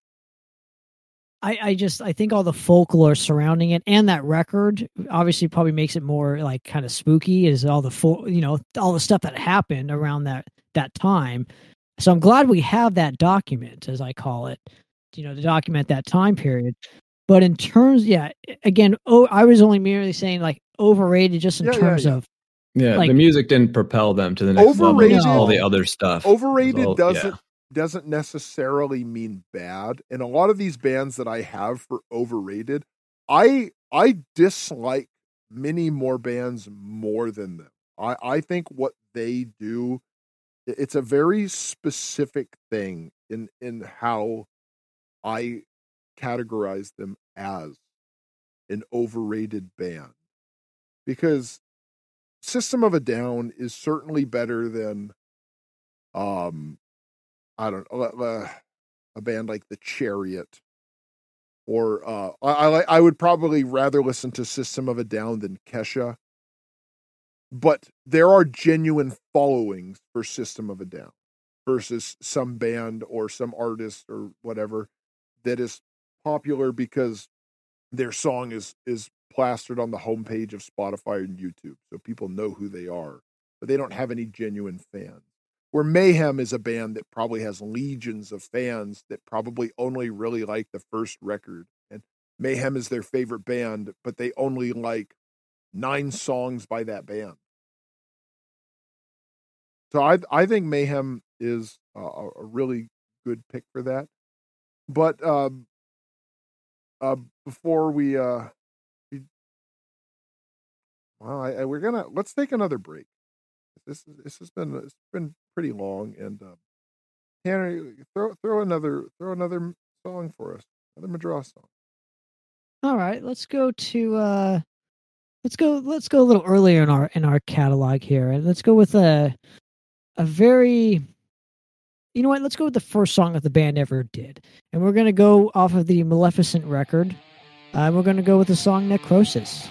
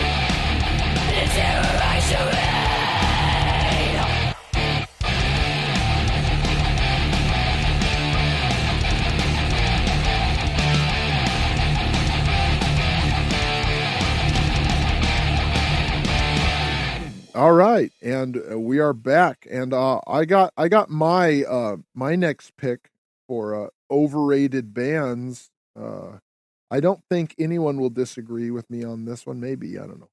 Sublime. Sublime is another one of those bands. They're just boring.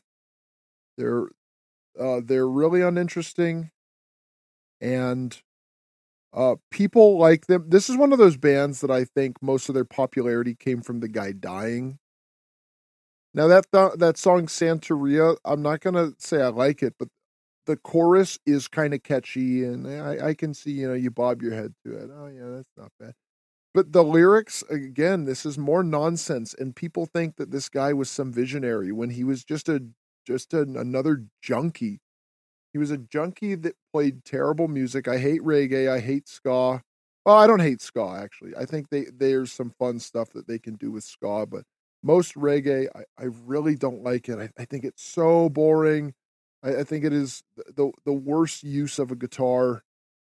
And I think Sublime started out as a ska band, but then they just turned into a pile of crap. And I hate seeing that stupid symbol. I hate seeing that stupid shirt. It's just the one design. I see it over and over. I think this is like the quintessential overrated band. Just this is, they have the one song that people like, and people pretend that they are much deeper and smarter and more poetic than they really are, and it's just junky nonsense. I really cannot stand Sublime, and I even more so cannot stand people that say they like Sublime. And there's a distinction there. I think there's a difference between someone that likes Sublime and someone that says they like Sublime. My problem with Sublime, the one record that people know the most, which is the self-titled, it's the one where the guy actually died and didn't see any of that success, which I find kind of ironic, is there are way too many songs on that album. That's like the one thing that there's like 15 songs on that album. Yeah, that's way too much.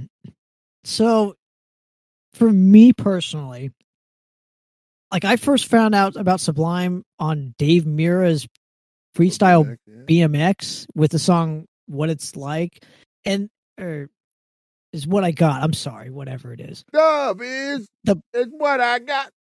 But the problem that I have with them is that most of their songs are actually covers that they put other words into it. Like that song was I can't remember the original song. It's called What I Loving. Yes. But I didn't know that until like many moons after. But it just 17 songs. Yeah, that's a lot of songs. Yeah, it's a lot of. So that should be 2 albums. Yes. And so, like, look, like I don't have a problem, obviously, with people liking it. I definitely agree on the overrated aspect. And I actually went back to rediscover that specific album just to see what all the hype was about. And I really only ended up like actually liking 4 to 5 songs, maybe, if that. But there are all the hits. I think Wrong Way is one of the worst songs I've ever heard in my life. Like Doing Time, that song, I dig that song a lot. What's it called? Doing Time? Yeah, Doing Time, yeah. You like the Smoke 2 Joints in the Morning song? More than the Wrong Way? Smoke 2 Joints. Smoke 2 joints. Before I smoked 2 joints and then I smoked 2 joints. Is that the one that's on the Mallrats soundtrack? It might be. It came out in 91. Yeah, because they had 3 records. But I had recently seen on YouTube Sublime playing a show, and then they had No Doubt, or they had Gwen Stefani come out and sing with the guy. So it's like, it seems like they kind of promoted that band either, I don't know, like superficially, but like they marketed multiple avenues. You know what I'm trying to say? Yeah, Smoke 2 Joints is in Mallrats. Yeah, that was. Well, so again, going off of your point, DJ, is that band really got kickstarted through radio and out here, K-Rock specifically. I don't think there was a day that it's like the band Incubus. Like, I'm not a huge fan, not the death metal band. I know, I'm talking the K-Rock. I wish you were here. Yeah, I'm not into them. I think they're a stupid band. Not a good band. But that specific station would play those two bands all the time. Yep. Again, the word here to me is irritating. Dummies like both of these bands equally. Like that. Well, those are creative. People. Yeah, those are people that think like, oh, this band is so good. Well, and then when you say no, that band's not good, and then they say, oh yeah, if they're not good, why are they always on the radio? That's all they can say. Haven't you seen the movie Airheads? Yeah, I love that movie. Remember the scene when he goes, if they're so hot, how come they're not playing on the radio? Yeah, exactly. You ain't playing it. Yeah, exactly. Yeah. Yeah, I know exactly that, and that's what people don't understand about a lot of this stuff. But yeah, I think Incubus is not a good band. I think Sublime. I also think Sublime is not a good band. I think they have some songs that are okay, but a lot of their songs that are hits, Wrong Way is legitimately one of the worst songs I've ever heard. That's a song that I will describe as irritating. I see that's the word you use. I say annoying, but it's the same word. But yeah, I find that song so annoying. And Santeria, the chorus is okay, but for the most part, honestly, I think the only like legit great song that they have is "Doing Time." What isn't it like? It starts off with like the do whatever that song is. That was the only one I found. That song was written by like 90 people. Oh, that's the other thing that most people don't talk about, including Rick Rubin. Oh, there you go. Yeah. So yeah, the song was just straight up written by producers. Yeah, like it was written by the Beastie Boys, dude. Well, again, it's a good pick, and for obvious reasons. Again, with these bands with like 1 to 3 albums and they're massive, it blows my mind, dude. Guns is like that for me too. They only have they got like a 40-year career with 3 or 4 albums only. Yeah, and how many good songs on those albums? Again. Yep. Yeah, and that's what it really comes down to. It's not, these aren't our 5 like favorite and most disliked bands of all time. These are bands specifically that either have too much or deserve much more. So, cool. All right, I'm gonna swing back because now we're back to the underrated. So actually, Tanner, go ahead. Me? Yeah. Okay. Are we on overrated or underrated? Underrated. Okay, we're gonna go to Florida for this pick. I don't want to go to Florida. I'm scared. Well, and this is a band that is one of my absolute favorites, and just because of the quality of the musicianship, the quality of the songs. I really hope you're not about to say what I think you're going to say. And the quality of the albums. I'm going to go with Savatage. Okay. All right. Okay. And they are a band. I mean, John Oliva's voice is one of the best metal voices in that genre. For me specifically, Chris Oliva's guitar playing, it just those first 5 albums. Again, we can go on another episode of just ranking a band's first 5 albums only, because a lot of these bands' careers are based on the first 5. This is definitely a band where I like it up until like Streets, when Chris actually passed away. But yeah, in that time span, there's just great musicianship, great albums, just a band that nobody talks about, sadly, and is, again, one of the very definitions of what underrated means to me. So there you go. Perfect. Yeah, I know this band, but I've never really listened to them. Like I've seen them around forever, but just never gave them. Yeah, I mean, Hall of the Mountain King is one of the greatest metal albums, in my opinion, ever. Definitely go check. I recommend people go check out that one, or maybe Power of the Night. And if you want like a well, if you want like a almost like an operatic album before Manowar took that over, the album Streets is really a really great record for that. So, Power of the Night. Now there's that song from. Have you ever heard of? There's a movie called Critters. Have you ever heard of that? Yeah. I think they have a song.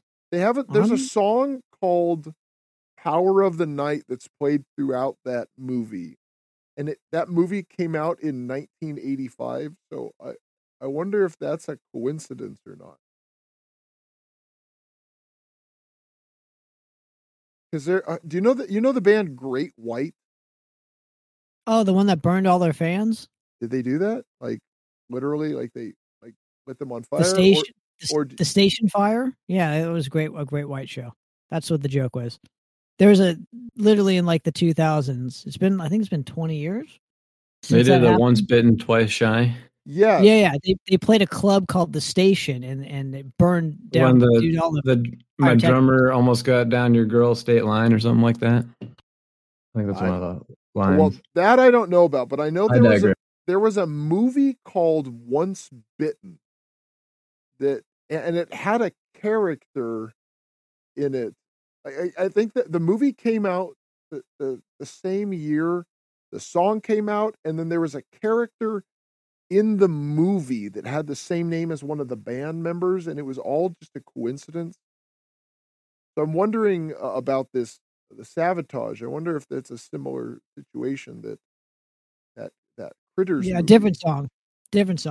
No, it's a different song, but I'm just wondering if they just thought, hey, let's have our fake song named after this band. Like someone that worked on that movie was a fan of this band.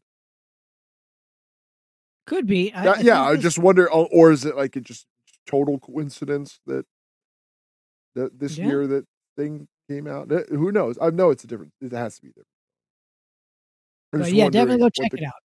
If you've not heard Savatage, definitely a band to check out. They turned it into a Trans-Siberian Orchestra. That kind of whole thing came out of Savatage. Oh, interesting. DJ, do you like Savatage? I kind of have like the same answer as you, where I've been aware of them, Al but Pitrelli really haven't really. He was in Megadeth, right? Yeah. Yeah. Interesting. Yeah, I have to check him out more because I really can't. I haven't checked him out enough.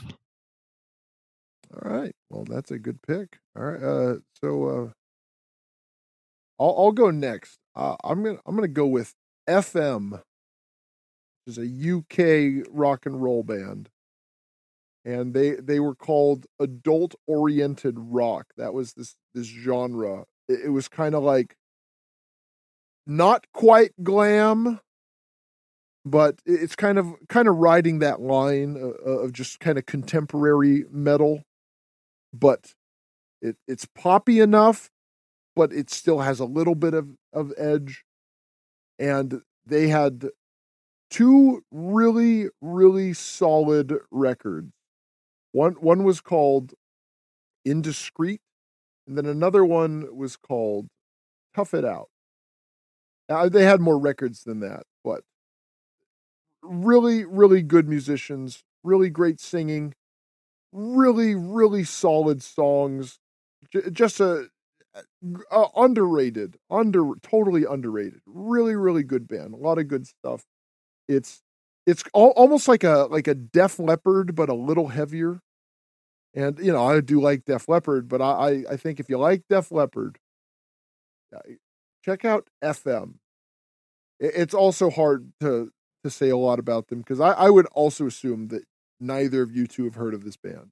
This was a band I found completely by accident.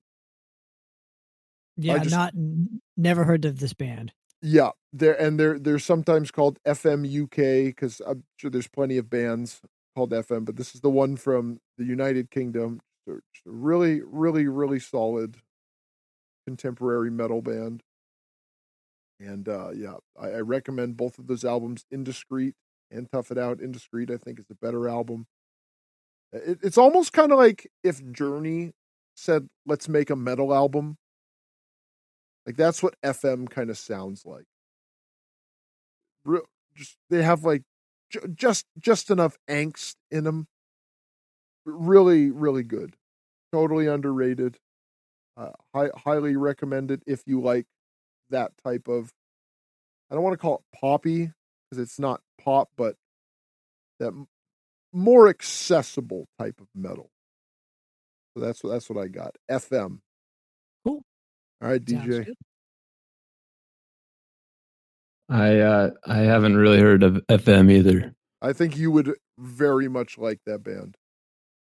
There was another band that I had I was thinking about. It was called Icon. Very, very similar type of band. I think you would like them as well. DJ, recommend the band Icon. Yeah, they're from Texas, I think. Night of the Crime. Mm-hmm. Yeah, really great record. If you like Icon and you like that record, you'll like FM. Okay. All right, DJ, cool. Go ahead. DJ, go ahead. For my underrated, okay, so I think I'd like to talk about, bands that still exist and that you can still see, but I feel like I have to kind of bring this band up, and you're both not going to like this pick by calling it underrated, but no. I want to stop you real quick, and I'm going to say my next two picks, I think there will be a similar preface for me, but when I explain my point, I think you'll get it. So I think I know where you're going with your. There's a reason. I'm not sure, but it does have something to do with this show. But I have to say, an underrated band, Control Denied, with Chuck Schuldner's band after Death. And I think he did the right thing by not releasing it as a Death record. I don't generally like progressive anything, but I actually like Tim Amar's vocals on the record. I listen to Pharaoh. I don't really like his vocals there, but I just think it's so interesting to hear the Chuck Schuldner Death guitar. The drumming it's great. Yeah. And Steve DiGiorgio, I think wasn't he in Testament when we used to see him? No, we saw him when he was with Sadist. Oh, okay. He was with Sadist. But anyways, he's on that record, The Fragile Art of Existence. And I think the only song I don't like on that record is the name of the album, The Fragile Art of Existence. But there's some songs on there that I really like, and I think they're underrated because, I didn't really know about them till recently, and they had a tour set up, but Chuck died. But I think that's a band, I don't think they ever got to play a live show. I just think it's just so interesting that like Death composes so many members that, like, Andy LaRocque was in Death. Everyone was in Death. Gene Hoglan, that Tanner, you interviewed him. He even did some, I think he talked to you about some of his time during Death, but I just gosh, it doesn't even really seem like progressive metal to me that because I would rather listen to that Control Denied album than the Sound of Perseverance.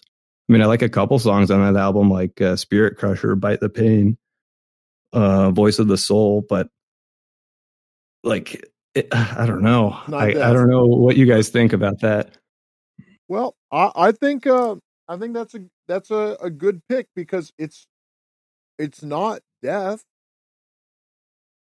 Because right, I think that's what people hold it against. They expect it to be Death. It's like it's a totally different band. It's the same guy, but and total different. Well, and also you put it as an underrated thing. It's not Chuck Schuldner. Well, I'm tired of this Death project. I'm just going to change the name, but I'm going to do the same thing. He did do something different with Controlled Oh, Denied. it's different. And yeah, the record sounds like each song kind of sounds very similar, but it is different than Death. And it's very musically good. Like I would want to play the drums or learn how to play the drums after listening to that. Like the guitar solos are good. There's some cool riffs in there. It's not very thrashy or death metal-y, but it's heavy. You can't deny that. I'm pleasantly surprised with it, but I don't think everyone feels that way. And I'm not saying it's the greatest thing ever, but it is something I feel underrated. Is underrated. It's underrated. Yeah. I get you. Yeah. Yeah. Good pick. Yeah. There's not too much to say about that, just because there's not a lot of music for that band. Well, I have a couple things if you don't mind. I think me and DJ, we were doing an episode here or whatever for my podcast, and he was talking about Control Denied, and I was telling him like that record is awful. Yeah, I am not a personal fan of it. I think everything that Chuck did outside of Death is not very good. Like that Voodoo Cult project, wherever the guy put up a bunch of money and had all of our favorite players on one album, that was a travesty. This I can consider definitely it's a good pick for the underrated moniker. I'm not a huge fan of the album, the tone of the guitar. Richard Christie's drums are good. He's a great solid drummer that is often, if you want to talk about underrated players, he's an underrated prank caller. That's what I think. Oh, dude. Well, I mean, come on now. Yeah, he's. Didn't he do drums on the Howard Stern show for a while? He didn't just do drums on that show. He was just a regular contributor to that show. Yeah. No, he. I don't know if he still is or not. Yeah, Richard and Sal, but no, he's a very underrated drummer. He did the drums on Sound of Perseverance. Yeah, really great. I'm not a huge fan of the Charred Walls of the Damned project, but he's again solid drummer. He did Iced Earth and whatnot, but I just don't like Tim's vocals. Like there's something off-putting about his vocals for me on this. And again, it doesn't detract anything from what DJ mentioned. It's a good pick for an underrated band. But yeah, this record, I think Chuck would have written in my opinion, even worse music had he been around after this. Because this is kind of the direction where it was like, I don't know about this. But again, it wasn't Death. I think he would have went back to Death. He would have went back to Death and then wrote an album like this.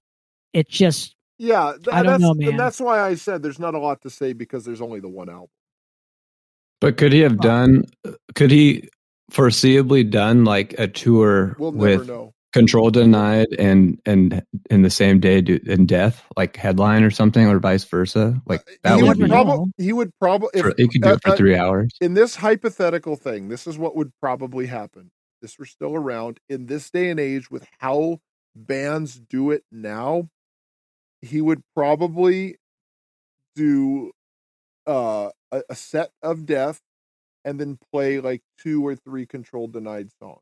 If it would be some kind of like anniversary of the Fragile Art of Existence, if it were possible. Because I think if Chuck sang on the Control Denied stuff, then it would be like Sound of Perseverance too much for me. Yeah, unless he sang like he did on the records before that. Well, yeah, but Sound of Perseverance was essentially a Control Denied record that pretty much the label told him it has to be under the Death moniker. So again, it's a good pick, man. I just because I'm not a huge fan of it doesn't mean it's not a good pick. So that's where I'm going to leave it. Yeah, because again, it's not best band. It's underrated because here's the thing: you don't like it. I bet a lot of people do, though. I thought you guys were going to hate the pick. No, it's a good pick. I'm not a fan of the record per se, but definitely a good pick. Yeah, so we'll keep this chugging along. I think now we're back to overrated. Okay, right? Tanner.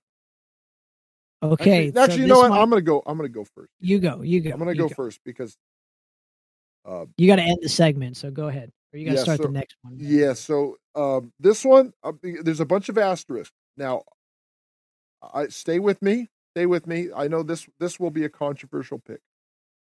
Overrated band. Metallica. No, Metallica is easily like the most overrated band of all time. No that was one of the rules, wasn't it? Yeah. I didn't even know there was any rules. Yeah. On here. Go ahead. Led Zeppelin. Ooh. Led Zeppelin has like a really good handful of real strong classic rock and roll songs. And like half of their discography is crap. And you know, they were trying to do different things. They were experimenting, and I'm going to give them credit for that. But what Led Zeppelin is, it's like Mayhem, where people like their hits, but everyone forgets the rest of their songs are crap. Robert Plant couldn't sing live. Jimmy Page is an extremely overrated guitar player. I found a lot of what he did to be pretty obnoxious. And that is a band where their mystique was completely built up by record company, where they were not better than Kiss, absolutely weren't better than Black Sabbath, but they are often regarded as the quintessential, the greatest rock and roll band of all time. Look up any list of like best rock and roll bands. Almost all of them will have Led Zeppelin at number one. And I do admit that they do have some very good songs, but they also have a lot of very bad songs. John Bonham, great drummer. John Paul Jones, good string arrangements, good songwriter. But for the most part, they handful of good songs. The rest of them, pretty bad. So that is my pick for overrated. Okay, yeah, that's an interesting pick. Go ahead, DJ. You go. No, I was gonna say because they are like regarded as, you know, if not even like better than AC/DC when AC/DC's had 50 better than AC/DC. And AC/DC's had 50 years on them. Yeah. But I do like the part in Wayne's World when I think he's about to play that guitar and they're like, oh, no stairway. It's like the one rule. Yeah, I think AC/DC is a lot better band. Always has been. I mean, I respect Zeppelin. I like some of their songs. I like a good amount of their songs, but they are not the gods of rock that people pretend they are. That is my point. I don't think they even have 50 songs. Maybe. I don't know. Do they? 6 albums, 7 albums. So where I'm at with Zeppelin, I didn't get into Zeppelin until like my 30s. So yeah, there's some problems with this. So like one of the reasons why I didn't get into them is because they didn't really write their own songs. Like they ripped off a lot of blues artists. That is true. Nobody seems to want to discuss that aspect.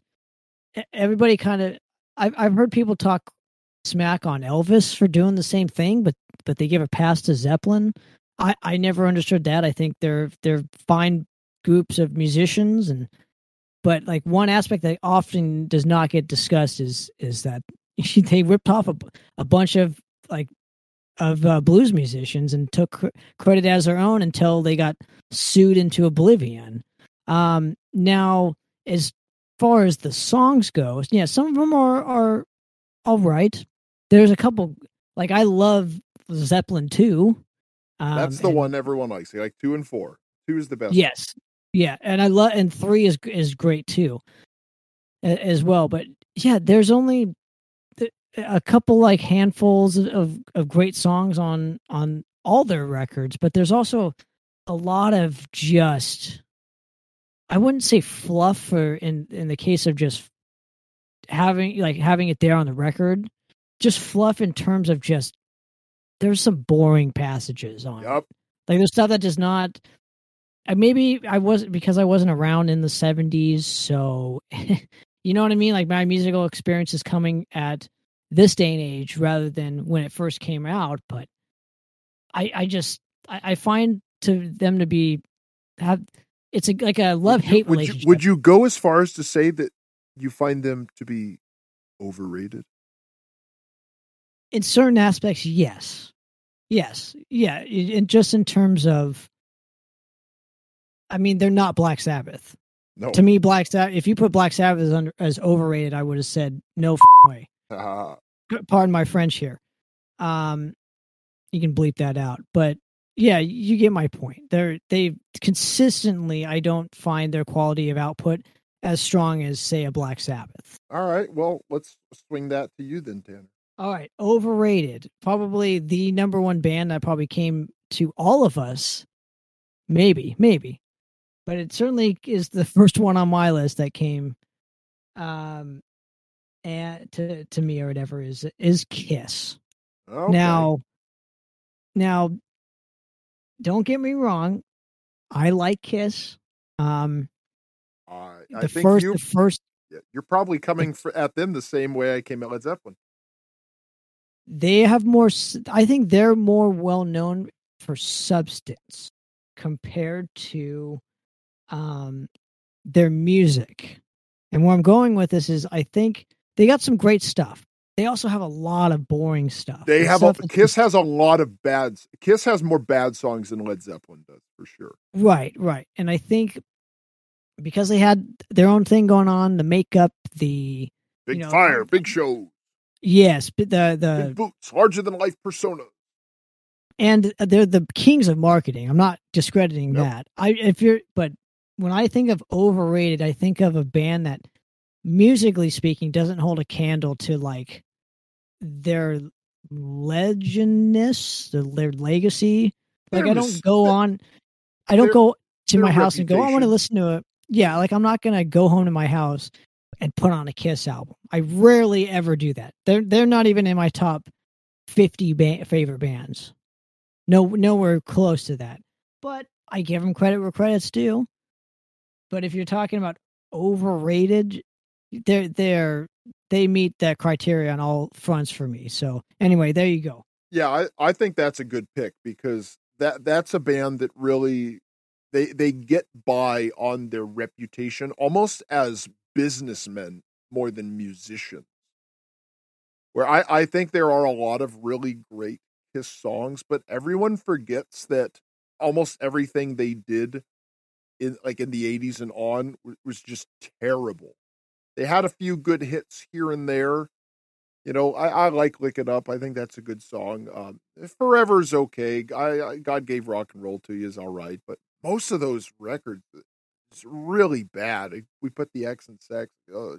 Just terrible records. And again, they've had some good musicians. Vinnie Vincent, really, really good guitar player. He's a train wreck in real life, but for the most part, yeah, Kiss, very, very overrated band. Kiss is almost like the first Slipknot, where the stage presence carried them to fame more than the actual song. Yeah, that's kind of like the correlation I was going to get to was the Slipknot pick. I was thinking, I'm like, yeah, this band really, I mean, without the fire and boots and clothes. They took off the makeup and then and their popularity took a huge nosedive. Well, they had to do that to like try and survive. Themselves. Yeah, whatever. But they had to put the makeup back on in the 90s to like. Remember when we were a good band? Remember when you liked us? We'll trick you real good. Yeah. So I think that's like, to me, the definition of what overrated is. I always go to Kiss for that pick. I'm not saying I don't like them. Yeah. I'm just in terms of overrated. That's DJ, you want to weigh in on Kiss? Yeah, I guess not really pushback, but it's hard because they are one of the first of what they do. Like they're the first like gimmick type band, and then it's funny that when they tried to like out gimmick the gimmick by taking the makeup off, that it like backfired. They had to do it and it backfired.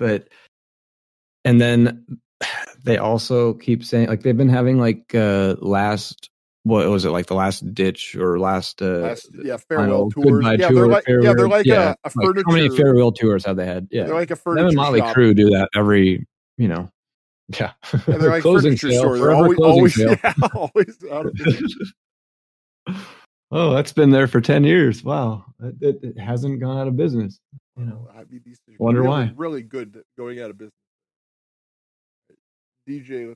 But yeah, no, it is a good pick for overrated band for sure. All right, then let's go to you then. So mine, I kind of feel like this is. Are we doing over or under? No, it's this is overrated. It's his last overrated. Well, overrated. It's his last overrated until we go to. Yeah, but I think this is. Yeah, and I've tried getting into this band. I've listened to them a lot. But Tool for me is. Oh yeah, I almost put Tool. Band. I almost put Tool on the list. Yeah, and good pick. And someone had told me like, "Oh, you got to listen to this." I'm like, "Okay." And I listened to it, and the whole song was just like, it just sounded like an introduction, just banging on the drums, and then it stops, and you're like, "Oh, I've been waiting like 6 minutes for the song to start," and it just was this introduction. And I think like the main guy Maynard is boring, but like right now they're on this like Power Trip festival that you can on Friday night you can see Iron Maiden with Guns N' Roses headlining. Saturday night Ozzy, and then it's AC/DC, and then on Sunday night you can go see Tool and Metallica. So that's tough. That's a tough one. Yeah, I almost put Tool on the list. They just didn't make the cut because I was just like, it's not even worth pointing out. No, but I'll do it. Yeah, I'm glad you did. I'm glad you were able to pick up the slack because Tool is one of those things where I think Tool is a mostly inoffensive band as far as a musical group.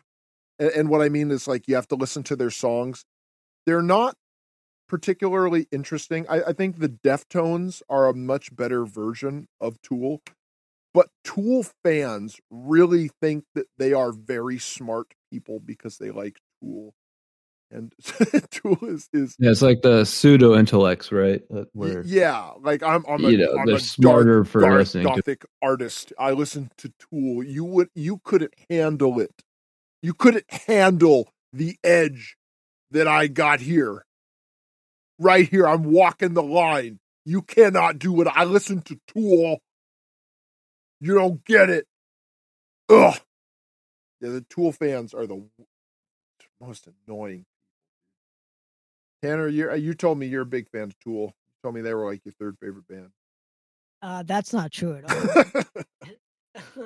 No, I'm like just now sitting there. Okay, so when it comes to Tool, they're a band that because they haven't had a lot of output, like they take 20 years per record. Yeah. Essentially, that's where like that hype come from. They're almost like a System of a Down, where they're like, because they haven't played in so long, that's why they are kind of where they are today. As musically speaking, like I love prog music. They're a band I just don't get. Yep.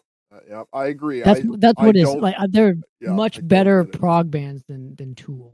So yeah, I like one Tool song. I think Sober is a decent song, and the rest of it is just not. It's just kind of boring and just uninteresting. It sounds like people in art class pretend to like it so they can talk down to you while you're just like, nah, I'm going to go over here and I'm going to listen to Rush. You guys have a good day there.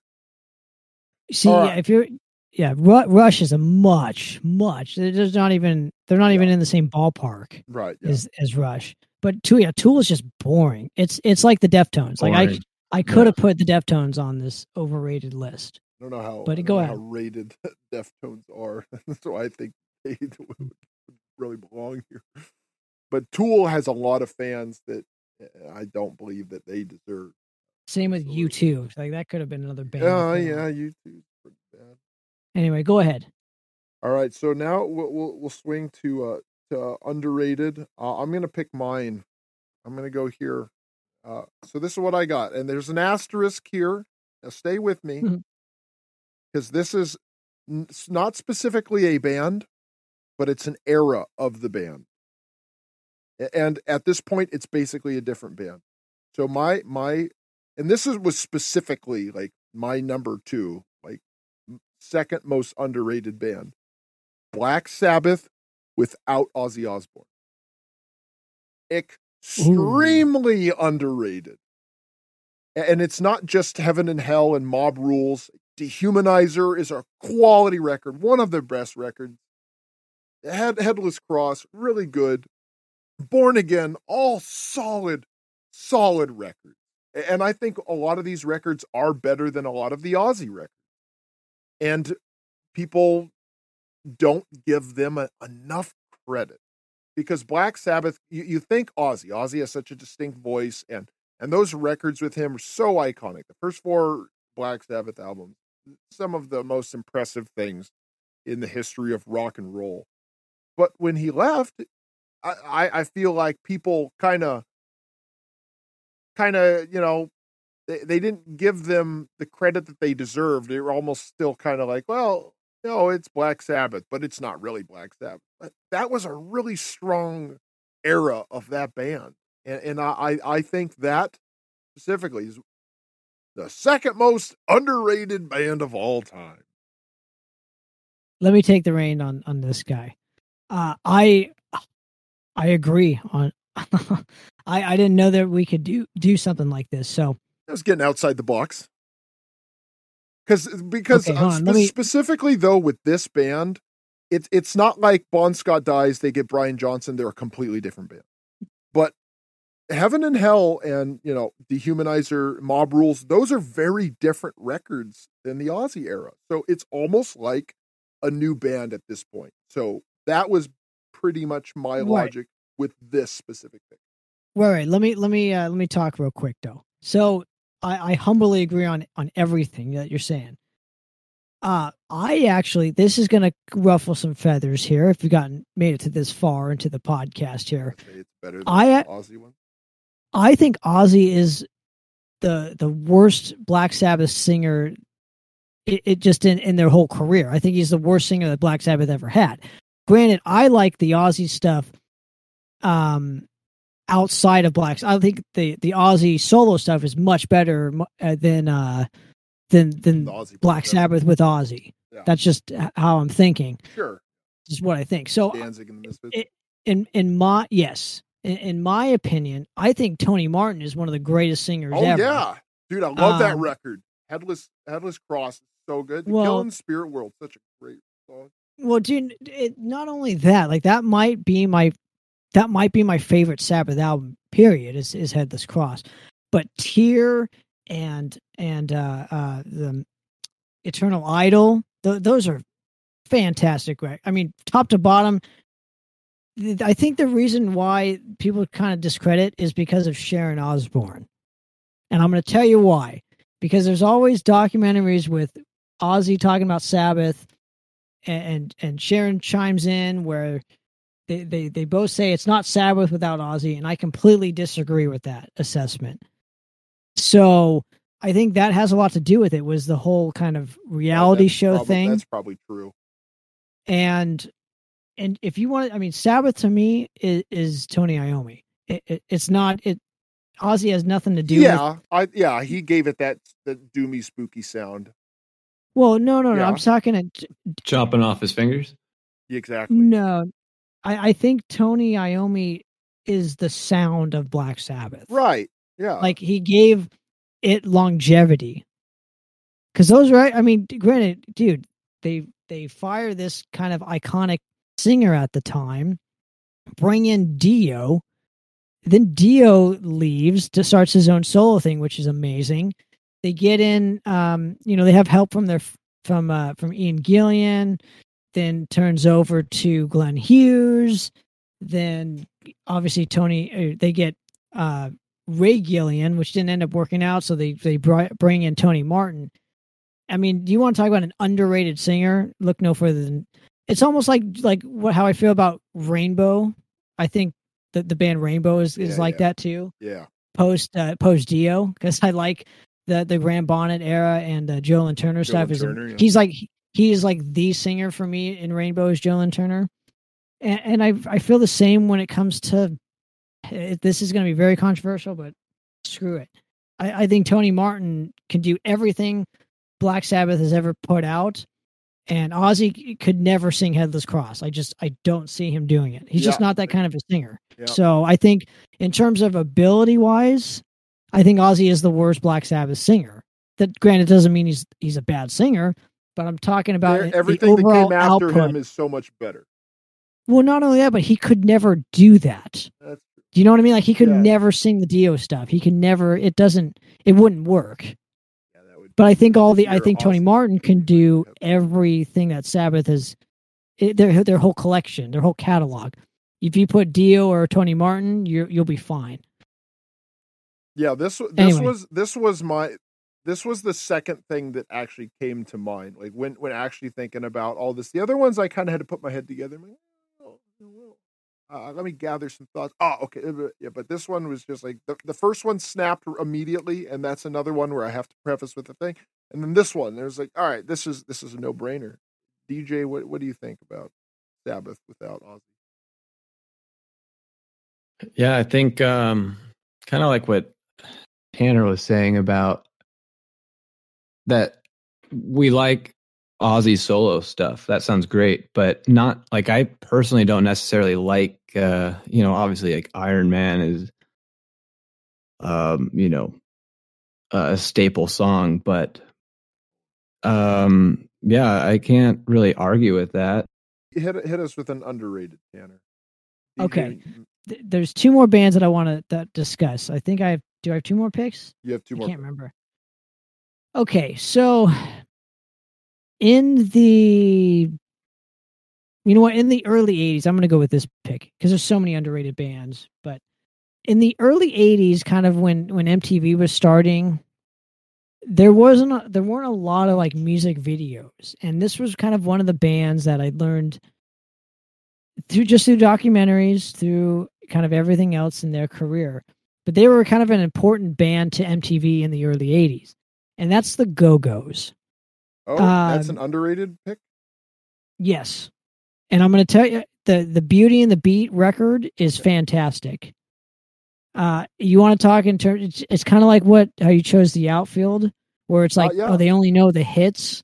Like this is one of those bands that kind of comes to mind where that record is fantastic. Yeah, I do too.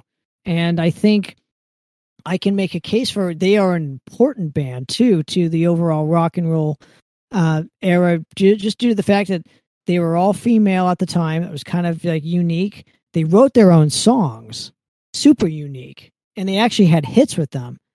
And they didn't go into the Hall of Fame until many, many years after they deserved it. So, yeah, you want to talk in terms of like an underrated band. For me, it's the Go-Go's.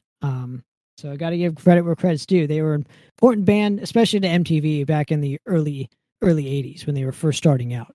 So go ahead. Yeah, the Go-Go's were also another unique band. When they first started, they really did not know how to play their instrument, and that's not me like taking pot shots at them. No, they genuinely they didn't really know how to play on their first tour. So a lot of the stuff that they did was they just learned by doing. So just you guys got a tour, like okay, we'll do our best, and then they just picked it back up.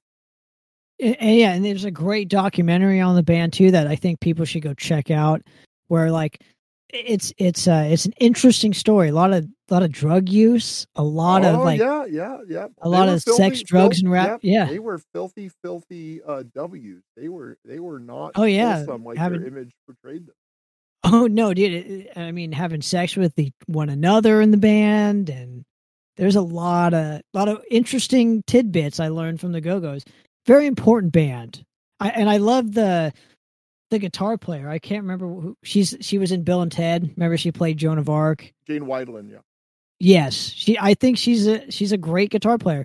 She might only play power chords, but the songs that she would write, and with the other guitar player who sadly turned into this heroin addict, and just the overall story is fascinating. I like help me out here. The singer, Belinda Carlisle. Yes, Belinda Carlisle. I think Do you know what it's worth? Has a great voice. I think it just in terms of rock, in terms of rock music. And again, they were one of the first female bands. I mean, an important band to rock and roll is the Go-Go's for me. So there you go. All right, DJ. I like that. What do you got? That's a good. Besides, we got the beat. Yeah, well, they got the beat. Yeah, they do got the beat. I got. Our lips are sealed. My not most underrated, but my underrated band that they're like the thrash band for me. Yeah, my most underrated is Sodom. Not your most underrated. Okay. Oh, not my most underrated. It's one of Sodom. They're up there because I think they're like if you want a heavy thrash, like if you want the thrash band that's never compromised over the years, maybe one album, you could maybe argue like Decision Day, but it's still heavy, like thrash. They never lost their sound, even though that was it Tom Angel Ripper's the sole member, really, that's sole founding member of the band. But I'm a fan. I think musically they're extremely underrated as well. But it's too bad they don't play in America. They're So Sodom is that's another band, like especially when you think of the three like the big like German bands, Creator, Destruction, Sodom.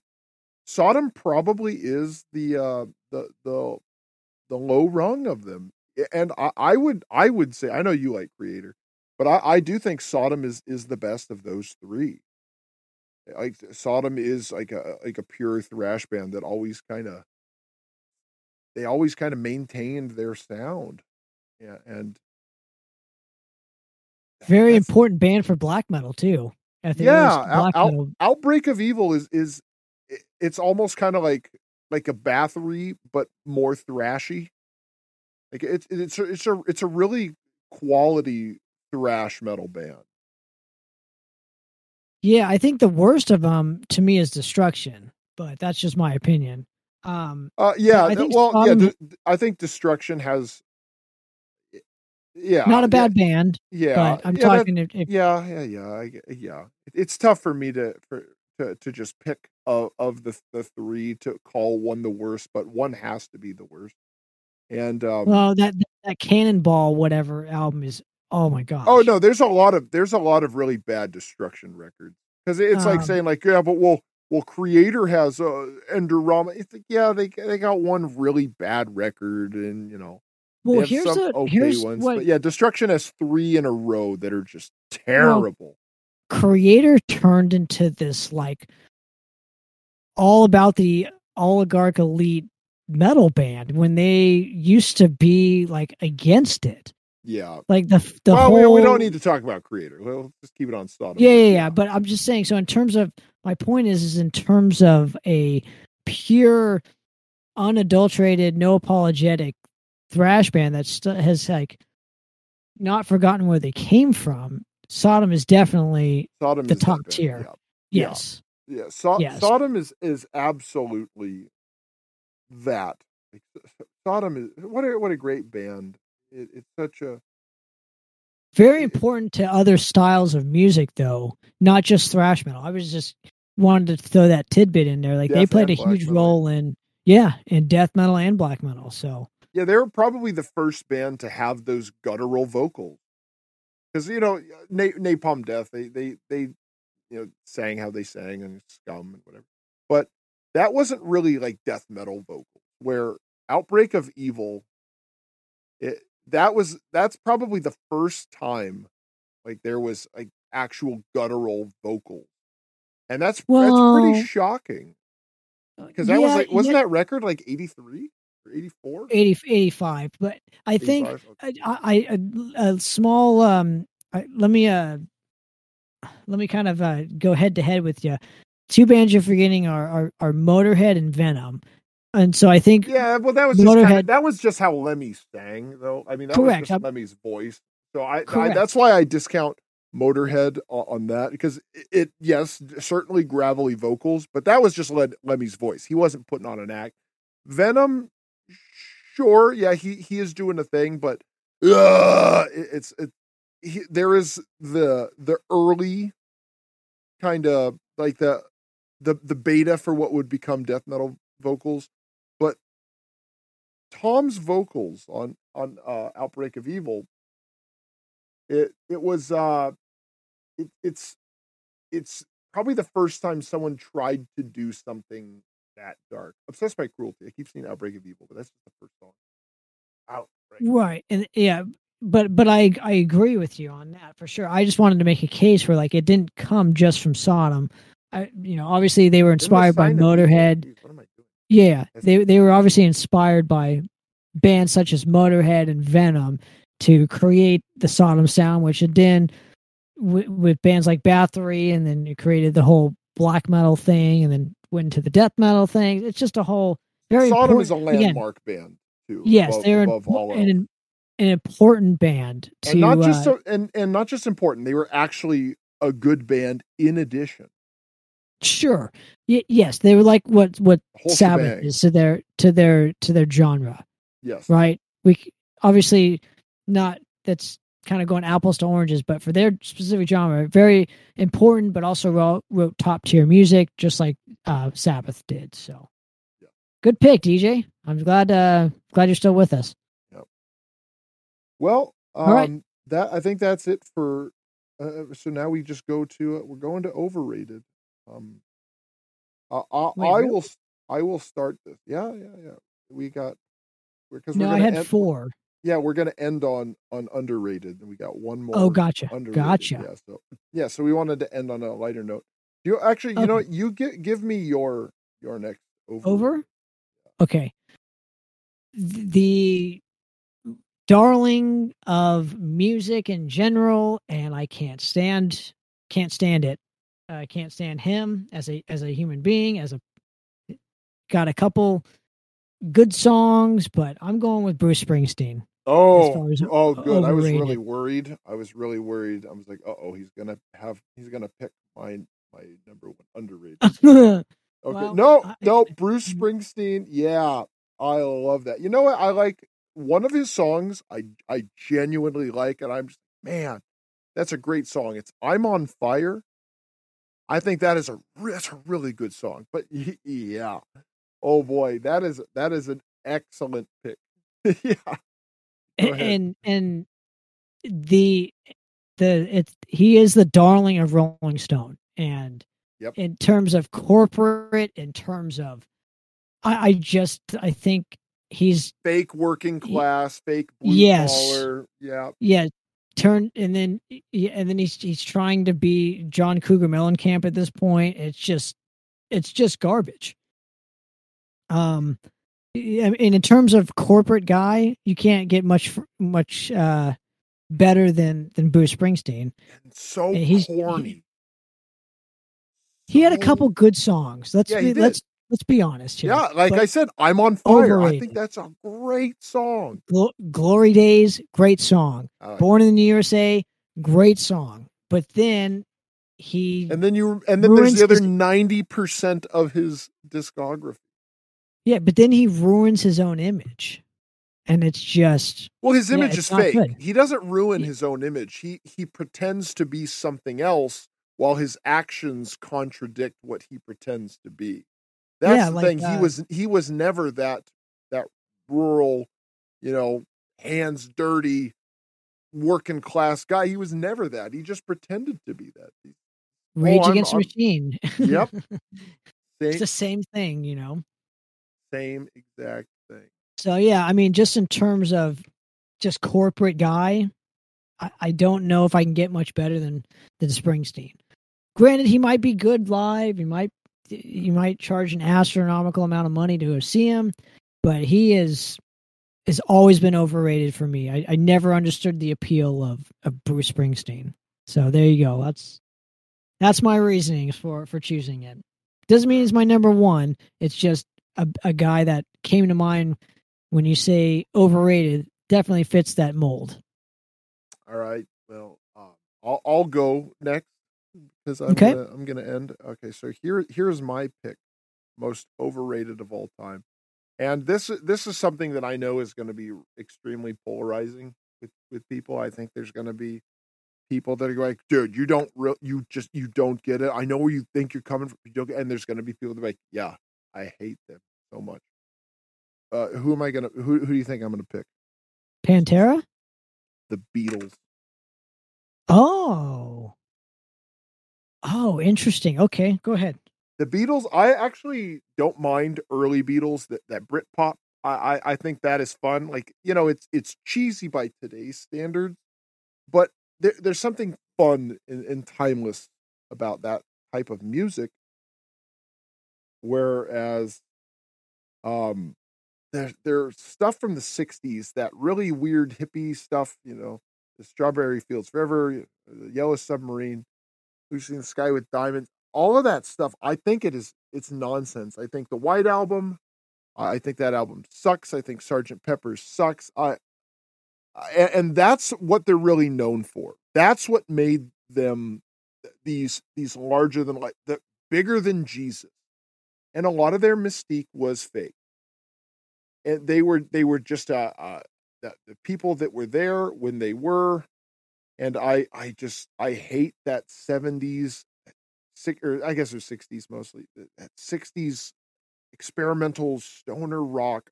It is just so cheesy. I don't like the Grateful Dead either, but Grateful Dead, to me, I would have put them on this list, but the thing with Grateful Dead is they're appealing to a very specific niche of people. So they're just for a very specific audience, where the Beatles are, whereas Led Zeppelin is kind of like, this is the greatest rock and roll band of all time. The Beatles are kind of that, but for more like pop rock. Like the Beatles are like just the biggest band of all time.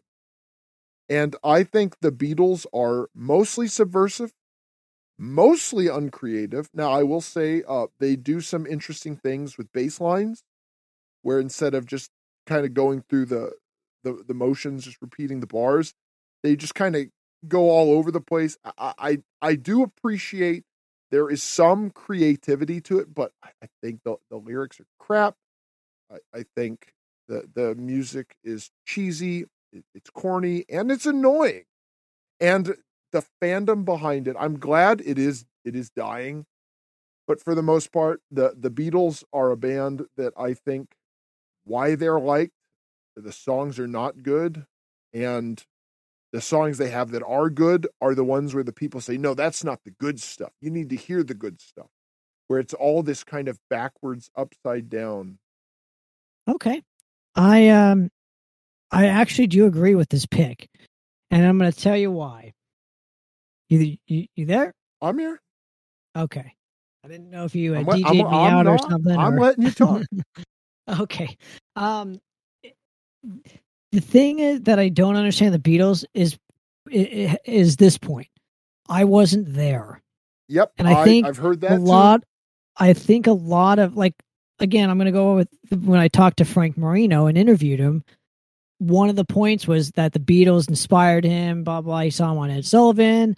And I'm like, look, like, I don't get the appeal of the Beatles. So explain to me, just as a kid at that time, that atmosphere. I guess it's because the Beatles kind of revolutionized rock and roll like Elvis did, which I get that.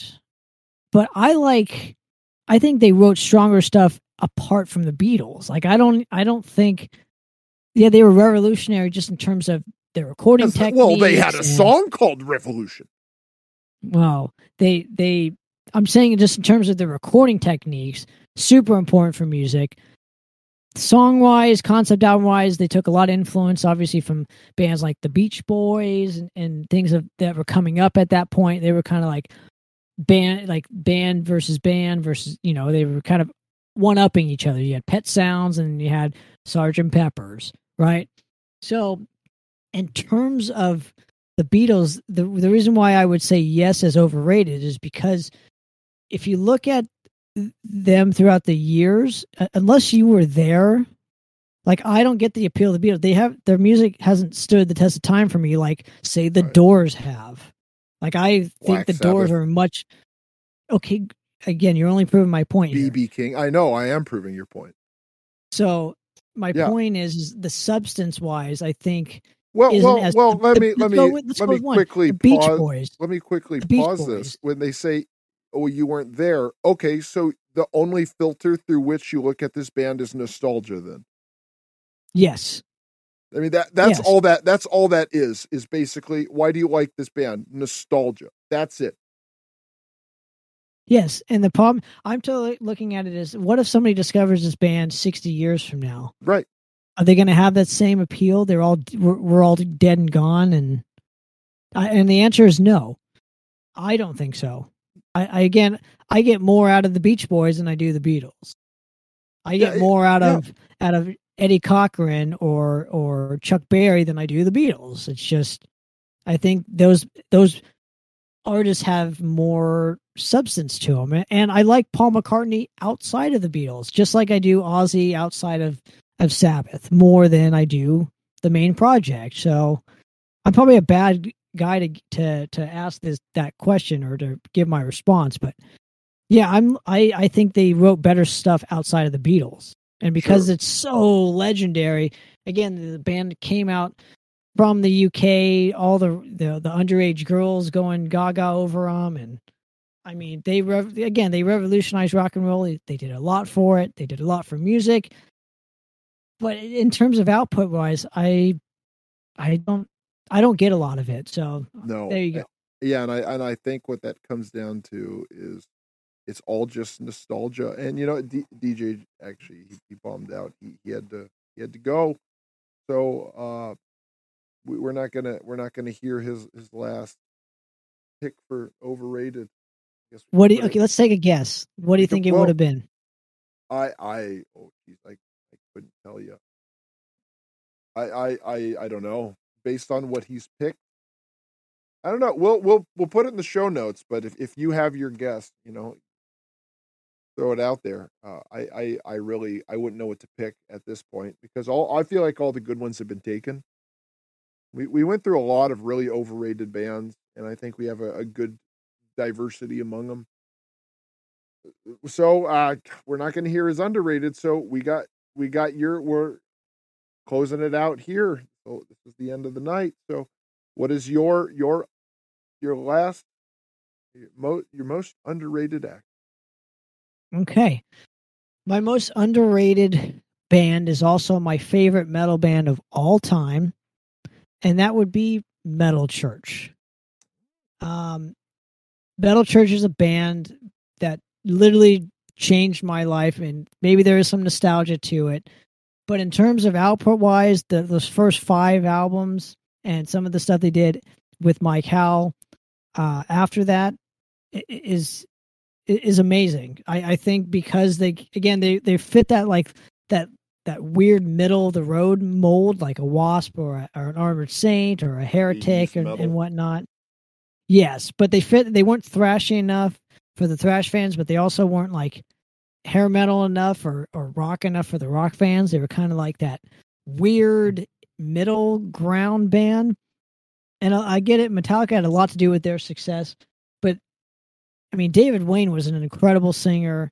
The Dark, Metal Church, the debut album was just some of the best albums, period, for me. So I got to go Metal Church. And then they lose David Wayne. He gets fired. They bring in Mike Howe from Heretic. And they did some incredible music. So my pick was it's going to be Metal Church. All right.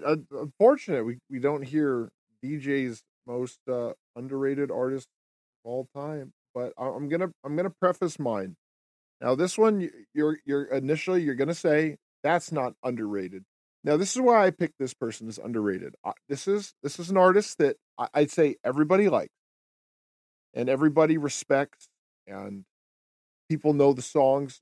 All of their records, well, not all of them, almost all their records have been successful, but no one appreciates them for how good of an artist they actually are.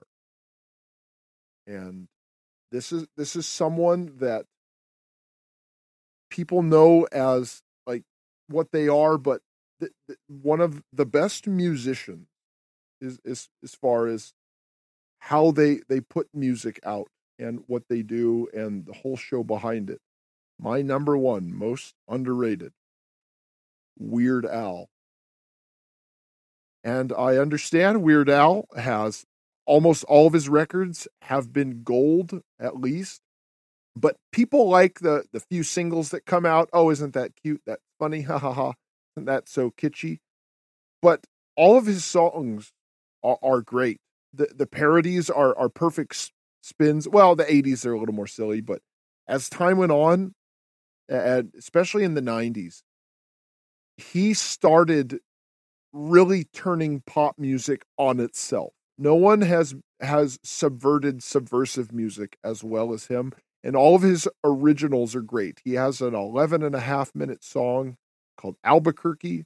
It's just a bunch of silliness. His movie is great. His music videos are all good. I generally find rap extremely distasteful and disgusting, and what he has done to rap and how he has mocked it. And, I'm sure people say, oh, it's all in good fun, but he is taking the most subversive music on the planet and he is turning it on itself and turning it into a joke. And that's what it is. And he's highlighting it. And his polka remixes are really great. His band is really solid musicians. His lyrics are funny, whether they're parodies or original. And he is just a solid, wholesome artist. And none of his songs are about vulgar things. None of it is gross. And he has been consistent his whole career.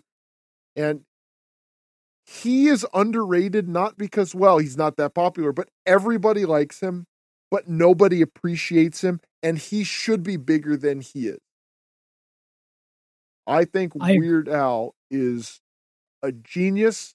And people think that he's this silly guy that makes some funny songs and then they go back to their life. Where I have listened to every Weird Al album front to back.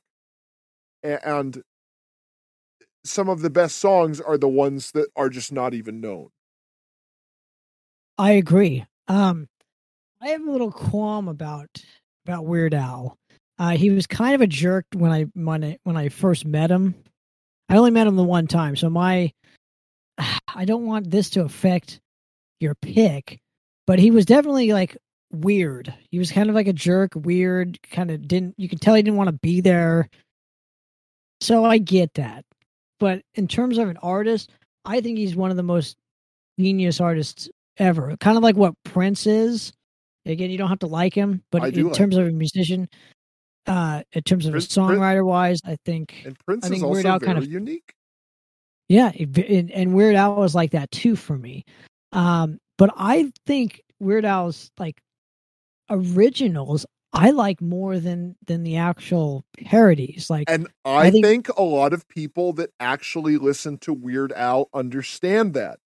And most people don't listen to Weird Al, they just hear the single parodies and then that's it. Oh, I love Weird Al. I love those popular songs that are on the radio.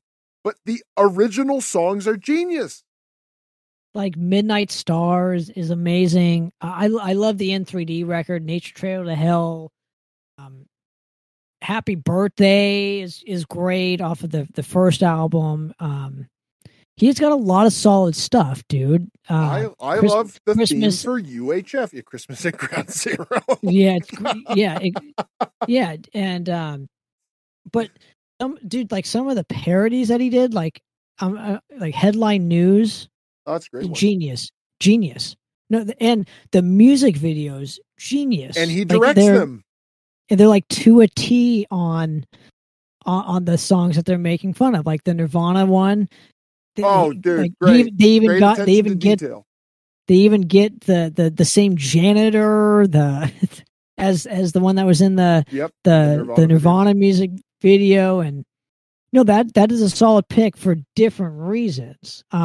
Outside the box. Yeah, no, it's that. This is why you are a unique individual, and I think with Weird Al just in general, again, the guy is an artist. It's not just like here's where I'm going with this. When I saw the UHF movie, the fact that it wasn't bigger, it shows you everything that's wrong with society. And then what was funny is, so then the new movie comes out. What is it? Weird, the story of Weird Al or whatever. It's freaking great. Yep. It's amazing. It's like a parody of biopics. Dude, that's what makes it so amazing. That the only person who could get away with doing something like that is Weird Al. And the fact that he even did that, and he even included like somebody who I find to be very vile is Madonna, and paint her to be this like larger than life character was just genius for me. So great pick. I have nothing more to complain about, but I think his original songs are definitely some of my favorites ever. And from front to back, his albums I always find to be very enjoyable, even still to this day.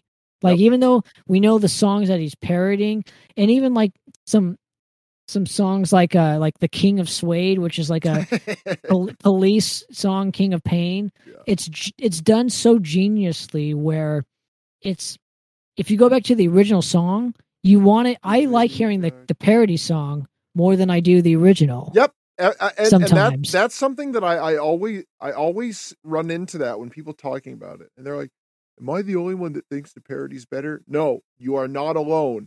Most people find the Weird Al versions better, and that's because there's a fun relaxation to it, where the song he's parodying, you know that these people take their songs very seriously, and they think this is like, oh, this is the most important thing ever. And the perfect example is Coolio, and he's talking about how like, oh, you're undermining my song. It's like, dude, your song is about being a scumbag.